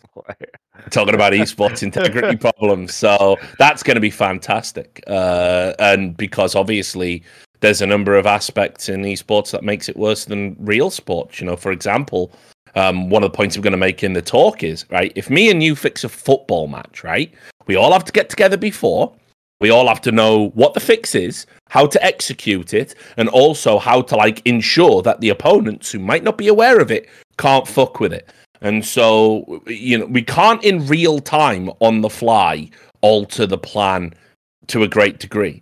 In esports, I can just give you a stream of what your opponent's doing live. Mm-hmm. You will always know what they're doing in real time, digitally, virtually untraceable. You know, imagine that. You can't do that in football. You can't walk into the mind of the team captain on the opponents and bet on yourself to win, right? So we've got real fucking problems. And like I was saying earlier, you know, Canada doesn't even have match fixing laws, and a lot of these cunts are from Canada. And one of the stories that that's going to come out when we do it is one of the OG match fixers in ESEA was telling everyone, "Listen, we're not even breaking the law, guys. Go fucking nuts." So, you know, it's a mess. It's a mess. It's a glorious mess. It's why I've resigned to, like I say, I'm getting mine. I'm not doing any of this for the scene, by the way, anymore. I'm doing it for me. I'm going to parlay this into a book deal. I'm going to parlay this into public speaking. I'm going to parlay this into becoming a professor at a university and doing lectures. And I'm just going to get older, fatter, balder, and watch it burn from a safe distance. Thank you very much. I think that's fair. I think you deserve that. I've earned that. You've earned that. All right. So any closing thoughts you guys have on all of this? Because it just seems wild where this is going. I do think that the Heroic org is probably going to be okay at the end of this. I don't think it's the end times, especially since they have new management. They can claim that. I hope the players, unless there's new evidence that comes out, I hope the players aren't implicated in this. It doesn't seem like there's irrefutable evidence that they were. So. Yeah, I mean, to that point, because I haven't talked about everything, but I won't start dredging up other aspects to it. You know, the things I've seen, and again, I do not know if it is the entirety of the scope of ESIC's investigation. I have been effectively sent documents that pertain to the media coverage. I have gone over those documents. I have gone over those calls and transcripts and chat logs and the NDA. And what it points to is this. Hunden definitely cheated. Almost immediately after Hunden cheating, Eric Askerud wanted to collude to bring everyone into a code of silence, offering financial penalties for those that would not, and effectively compelling people to be silent in future. What we do know from the chat logs is at least one player threatened to leave the team. He's no longer there. Who's to say it wasn't a deciding factor in them leaving? How then can that player be impugned or punished at all? And also, in addition to that, there was a meeting held of which there is chat log evidence to discuss keeping Hunden in the org in its entirety. Now, if you have colluded with someone, if you are a co-conspirator in effectively an attempt to defraud teams, why would you need to hold a meeting to get your buy-in to keep the player around? You simply wouldn't. And so all the evidence suggests that the players reluctantly accepted keeping Hunden around as a cost of doing business and a cost for success, but they refused to contractually commit to a code of silence that ultimately would have protected all of them. And I think they should be fully commended for that. The smartest thing they ever did was not sign that NDA, in my opinion. Finally, on the point of Nico, Nico might be the only player that is punished, because there is an aspect of self-incrimination. As I said, if you say we all knew, you're saying I knew, and the only person you can honestly say is yourself. I can't know what you know. I can strongly suspect. I can make an inference. I can give an opinion. But ultimately, Nico said, yes, we all knew. Keep in mind, and again, I'll read you the full context of the sentence because TV2.tk left this out. Nico asked the following question. So here's the following exchange. Yes, that's the thing. And that's what's true here as well. As we have also talked about before, everyone emphasized on our team knew. And then Hunden says, yes, yes, yes, yeah. And then Nico says, maybe not in the first match, but after. Everyone knew. So, and then Hunden says, yes, and it's also, I'm able to tell from the conversations we have had afterwards, it is pretty clear more people knew the second time around compared to the first time. And Nico says, yeah. So that exchange there suggests that Nico suspected something was untoward. He was sharp enough to have his suspicions. At worst, they went into the game against Team Spirit, the final cheating example, and we're aware that maybe Hunden had an advantage. At best, no one else but Nico knew, and Nico didn't report.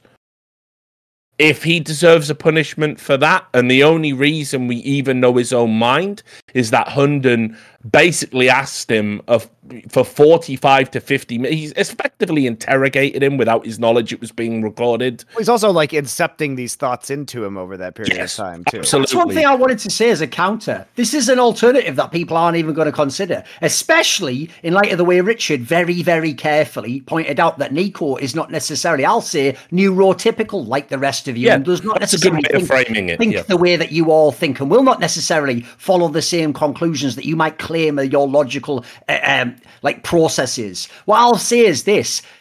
Remember, this was a private conversation. When you have a conversation, you also are fully aware of your audience and you speak to your audience, and you will sometimes say things that are not entirely true, white lies. You might say all sorts of things. You might say things to comfort someone that is not necessarily factually true. So in a scenario like this, can you not imagine someone potentially knowing a little bit about a situation, not knowing some parts about a situation, having a conversation? Again, if this is a 50-minute conversation, who the fuck knows what else is in all the rest of this call? Like, I don't know if you have the entire transcript. What if 40 minutes of it is like sort of the guy, I don't know if I entirely remember, whatever, and he gets him to this point, and at this point, maybe the guy, who he might even be grandstanding, yeah, of course I knew. Yeah, I knew the whole time you were doing it. And like, remember, he doesn't ever know that anyone else gets to know this information. His teammates never get to know the information. The public doesn't. So again, you can't take it at face value. Like, this wasn't like further. Everyone, like he knew that we were going to hear this and was just admitting it, I'll go you one further. There is a reason that there is no one else who has been recorded.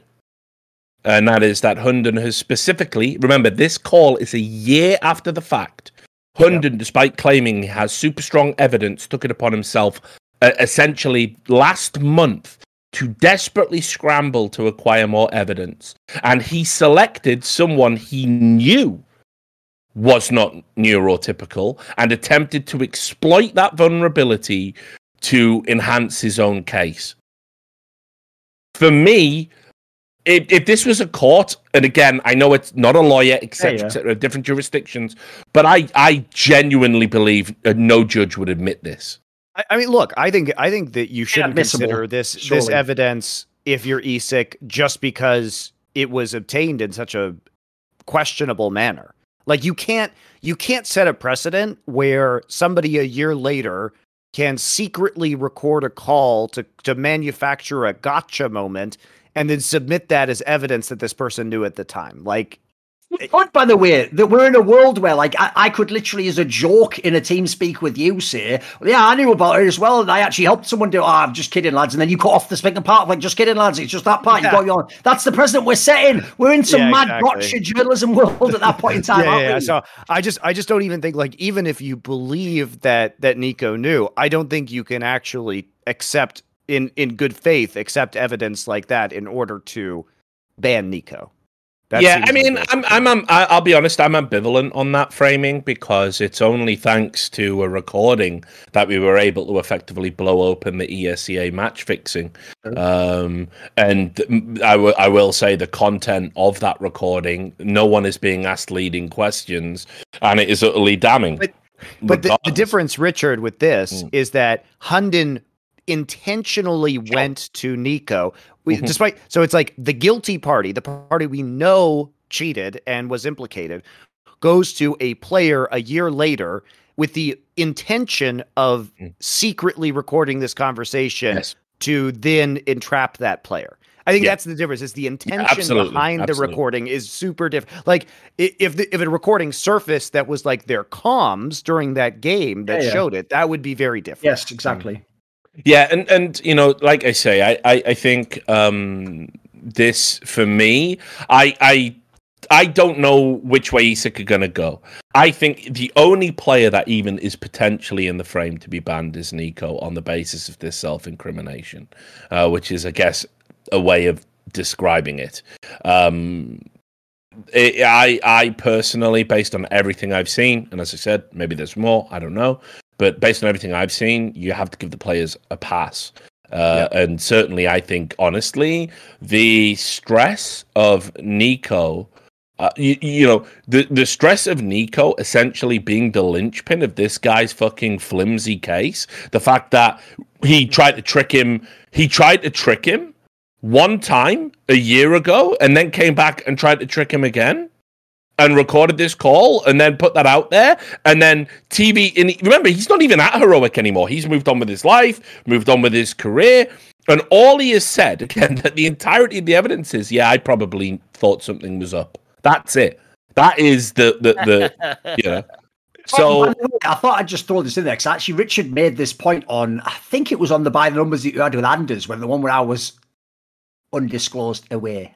Basically, I don't know why I made that so sinister. I booked it up in many ways, secret, on holiday or whatever. Tell him about your secret marriage, don't. Nah, don't worry about it. So basically, what happened was, on this episode, Richard made this very salient point, I thought, which is two of the big names that came out during this like moral outrage and everyone's bobbling up and I probably can't handle it anymore. Two of the big names, enormous names, they're Hall of Famers. First ballot was Carrigan from FaZe Clan, and he basically sort of said, like, you know, like, again, like it's sort of outrageous, blah, blah, blah, whatever. The gist of it was like, you know, what the fuck are these guys doing? I can't believe it. I played this game. It's a beautiful game for 20 years, you know, fucking. And then Simple, the greatest player of all time, made a comment that was like, you use coach bug, you equal scum or something, right? Now, here's the point that Richard made. I won't make a long version. I'll be very quick with it. Carrigan's coach in FaZe Clan, even though he supposedly was unknowingly used the coach bug, accidentally for one round or something, and it appears he wasn't moving away. But even so, like, sorry, he's in the real house of what you're saying. It's just he's your mate, by the way, currently your coach again. Then you have Simple, who, by the way, as Richard, I'm so glad you put this on the record, because I wasn't certain, and I actually had to sort of give Simple the fucking shitty benefit of the doubt when he lied to me publicly in a tweet where he replied to my tweet where I said he cheated, Richard, and he said that ban wasn't from CSGO, which has always been what he's maintained. As far as I know, from what Richard looked into with ESL, this was confirmed. Simple literally cheated in CSGO. That is worse, by the way, than using the coach bug. You actually fucking cheated. And then, but he claims it was from the previous game, 1.6, because that's the fucked up way that you sort of wash your sins away in CSGO. It has to be in CSGO. And then if people don't know, tried to evade the ban that he had, because it was an ESL wire ban, not a VAC ban. And it was because he had to evade that ban. He did evade that ban, rather, that if people don't know, he was banned from 2 years of majors, which is why you didn't see Simple at a major until ESL 1 Cologne 2016 with Team Liquid. In all the majors that you saw Flipside play, where Simple was the fucking star player, they played with that Davcost guy as a stand-in after, even though they qualified. So, like, basically, the idea these are the people pointing fingers. It's like, you're actually making that shit cliche that when you point a finger, 4 point back at you or whatever the fuck that garbage people say. It's like, you fucking idiots, just shut the fuck up if you've been involved even tangentially with cheating. With fucking cheating. So, again, listen, it's one thing if certain people in the community say these things, but like I say, this just shows that some of that reaction was essentially, I just don't like this guy, so I'll just use this as the reason to pretend I don't like him. You just don't like Cadian, etc. That's fine. You don't have to. But don't basically grandstand in a way you wouldn't if it was about yourself, especially, like I say, if you cheated. Listen, don't. I'd go ahead and say if you cheated, don't have an opinion on anything to do with other people doing ethically fucked up stuff. Yep, and just so everybody knows, and you can go and look this up because ESL keep records of these things. It was the 2013 ESL Wire, their anti-cheat ban. How old was he? Like 14? Not even. He would have been like 16, I think, maybe. Yeah, not even that young. And then what triggered the extension of that ban was that he tried to get around it because there was the EMS1 Katowice qualifiers in 2014, and he played in that. And when it was exposed, he was playing around a wire ban. 15 or 16 at the time. Yeah, he would. So listen. We all make mistakes, etc., etc. Of course.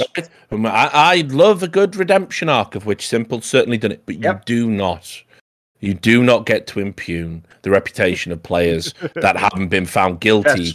When not only have you been found guilty, you have lied about it for years and let that lie snowball to, it was 1.6, or was he even banned? I don't know. And then just hit off. So fuck that. That's ridiculous. I won't tolerate that. But anyway, so just to end my little bit, my what I'm going to do is I've already pre-written this article. I'm kind of waiting for the press release to come into my inbox, and then I'm going to publish. My gut read is ESIC will not be banning any of the players. That is my gut read. I have seen nothing. It's inconclusive, do you think? Put it this way, as I said, I'm not going to come out and say they're innocent, but I don't need to, and none of us need to do that. No.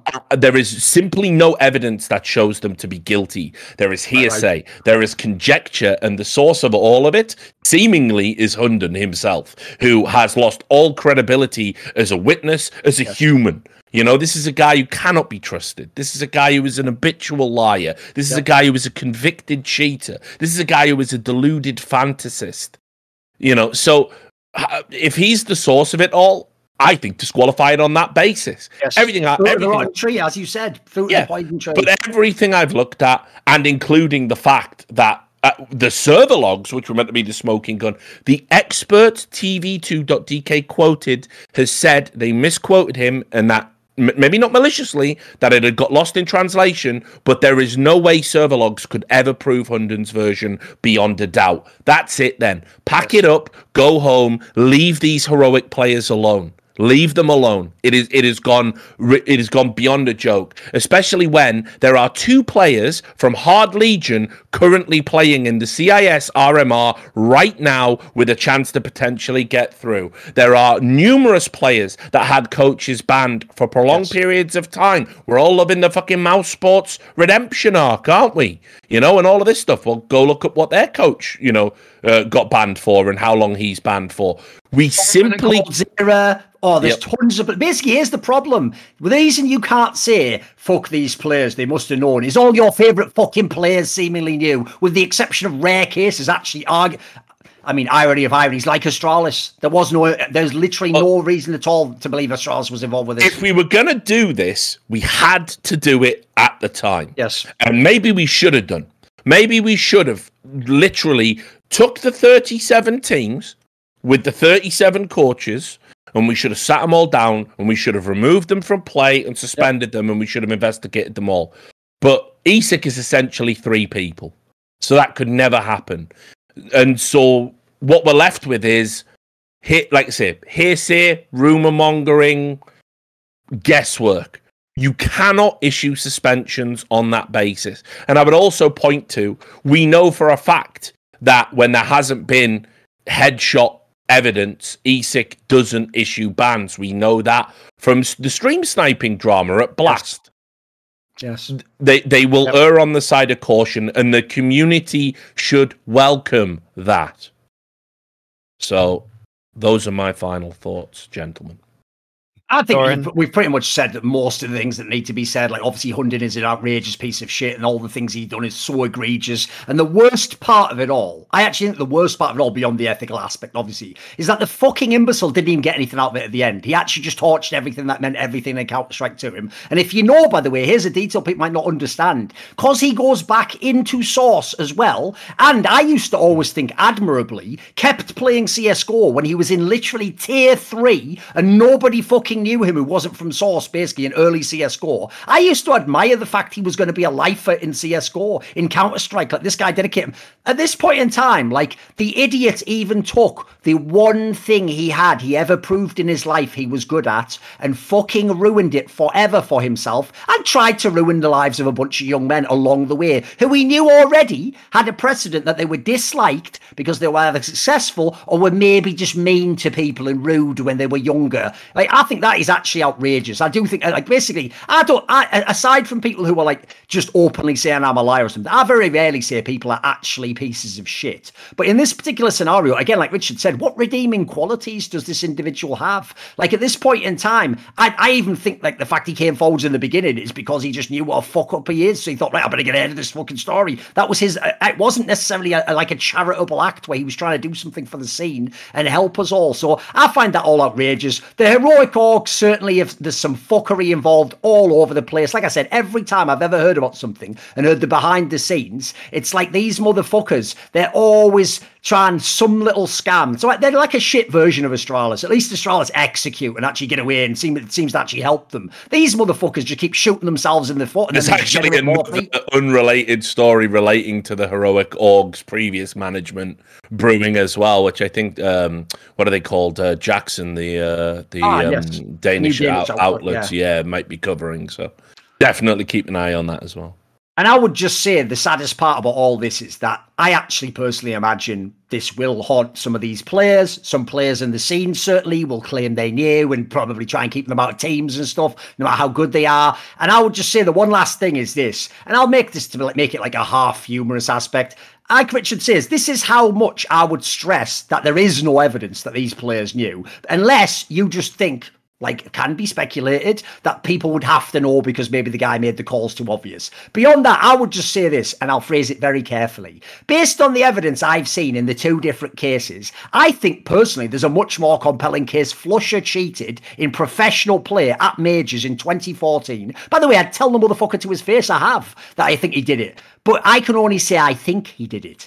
So that's as far as I can ever go, and I can't personally punish Flusher. If he did it, he got away with it. So in this scenario, I think there's far, far less evidence that these players knew. In fact, there is none. It's pure speculation, and you have to sort of walk into their mind and do what everyone does, which is why I think you'd only think this and say this, if this, and then that's all just, at that point in time, you're in fantasy land. Like, you aren't an expert witness. You aren't a psychology major. You don't know anything about the big 5 personality traits. You're just speaking out of your arse about what you think you do. So I would just say, I hope, despite the fact I know it can't be the case, that we can sort of rewind the fucking clock, put the genie back in the bottle on blaming the players. In fact, I'll probably even after this do a tweet, which I'm not obliged to do, where I'll just say that if anyone took my tweet about Cadian to mean that he was certainly guilty and that he is somehow obliged to speak about it, that I'll clarify that is not what I was saying. I was essentially saying, if you're going to be the loudmouth about every other topic in the scene, and then you get implied, silence is deafening. Yeah. Then you're going to look really bad if you don't say something, mate. Because what I essentially said was you fucked your redemption arc. Like, now people have a reason to go, he was always the same guy. So I thought that'd be my final statement. Yeah, also, I think it's also... I'm not going to have any of the grog questions for this one because unfortunately we did summon insight last night. We basically used them all up, but which is a shame because some of them are like not related to the game would have been interesting from Richard. But on the next one, we'll make sure we save a few. Just before Monty wraps up, what did you talk? I didn't watch Summoning Insight. Did you talk about all the G2 stuff? Yeah. Oh, I'll watch that tonight. It's at the beginning. I can't believe that we're in 2021 and League of Legends fans still haven't figured out how fucking sports works. Carlos is a piece of shit for doing what's best for his home. Like, I wanted a piece of that. I was hoping when we've done that one before, back with the perk stuff. Back in the day when it was like, Fnatic should have been able to get perks. It's like, no, that's not how contracts work. Like, why would Carlos want that? In a whole region to just benefit G2 Like, you have to fucking think about that. If people don't know, the maddest detail, I'll very briefly just say, the maddest detail about that story is we're talking about teenagers who don't know anything about jobs, contracts, anything, who are saying things publicly like a player still under contract should be allowed to go to any team he wants for any price That's including that team's rival. So in the case of Fnatic, not only is Carlos obliged to sell one of his stars to his main rival, but actually, if you know the numbers behind the scenes and how much Fnatic has, he would essentially have to also give a $5 million discount, and in doing so, by the way, not make the player himself a multi-millionaire the second he signed that contract.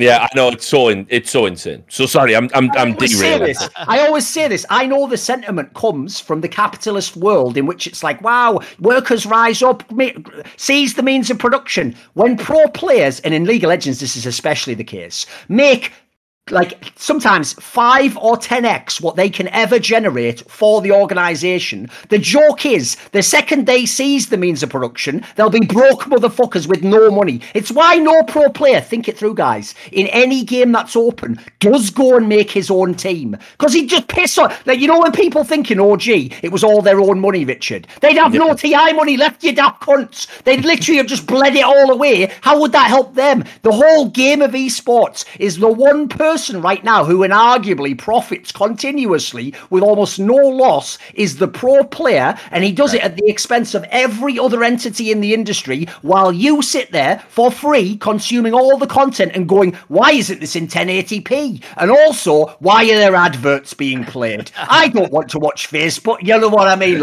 You fucking idiots. It's the other way around. The players, inadvertently, thanks to fuckers like Noel Winston, essentially exploit the teams, you daft cunt.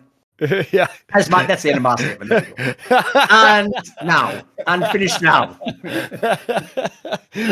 So you triggered me with the G2000 problem. You triggered me. I was thinking about calling you up and saying, if you're gonna get on that topic, get me in. Because here's the other thing. Let me quickly address this. Right, the other thing about the current story is the idea that he's blocking this one team. Right, apparently not even true. He's explicitly actually said if people want to go to that team, they can go to that team. That's also what's mad. I'm sick of this hysterical tone when anything happens. Right, where you take everything to fever pitch and it's 11. Right, so essentially, even if it was true, just like Fnatic, let's say he's blocking one team, Richard. It's Vitality, right? So what you're saying is this player who's under contract that, by the way, you could sell to literally anyone unless he has a special no trade clause or where he gets a say, probably doesn't.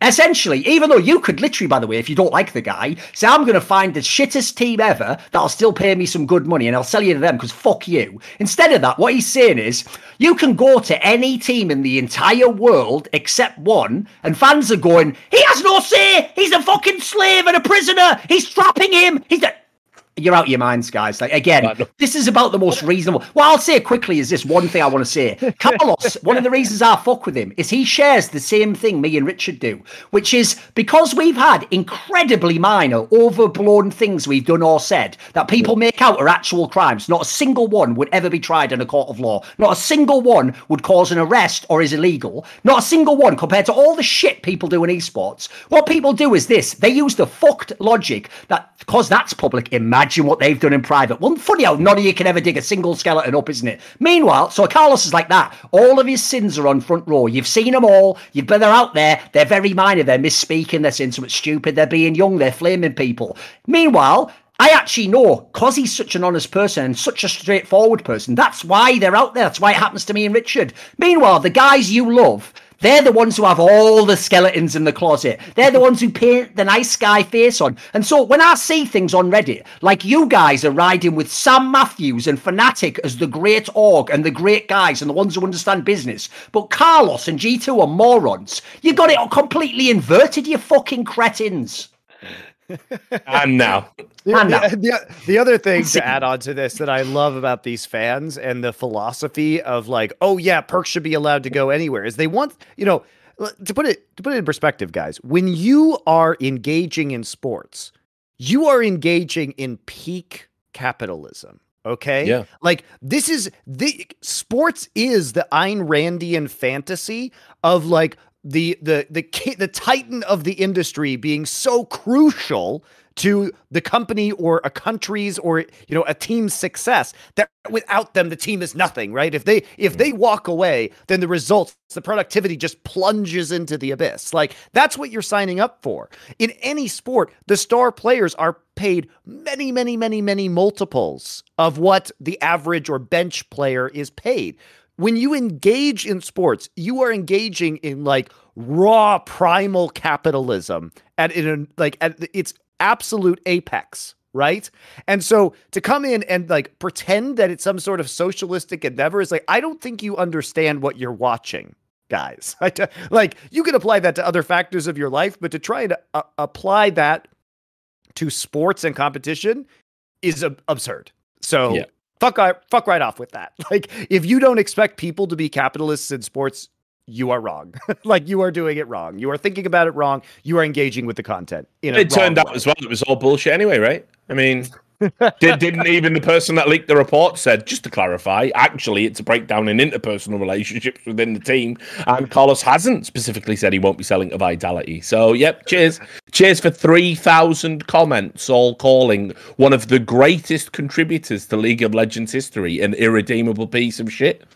By the way, even though this is to get me banned, I'll just repeat again. When a post of mine, which was a totally accurate report, which later came to fruition exactly as I essentially implied, with the very coach being fired, despite many people considering him the fucking coach of the split in the spring, I think he even won the award. When I did this post, the reason Reddit mods removed the post was because they couldn't verify the sources. Now, that means that Reddit, essentially their mods, the implication is, co-signed that fake report. They co-signed that mistranslation. They co-signed 3,000 comments, which have now tarred a man's reputation and will be repeated forever by Fnatic fans and Vitality fans on Reddit ad infinitum, where we all know those stories. You can never put that genie back. The Reddit mods themselves are basically complicit in that because of their past precedents that they've set. There we go. I'll just say it again. I keep saying the truth forever. You choose what you do with it.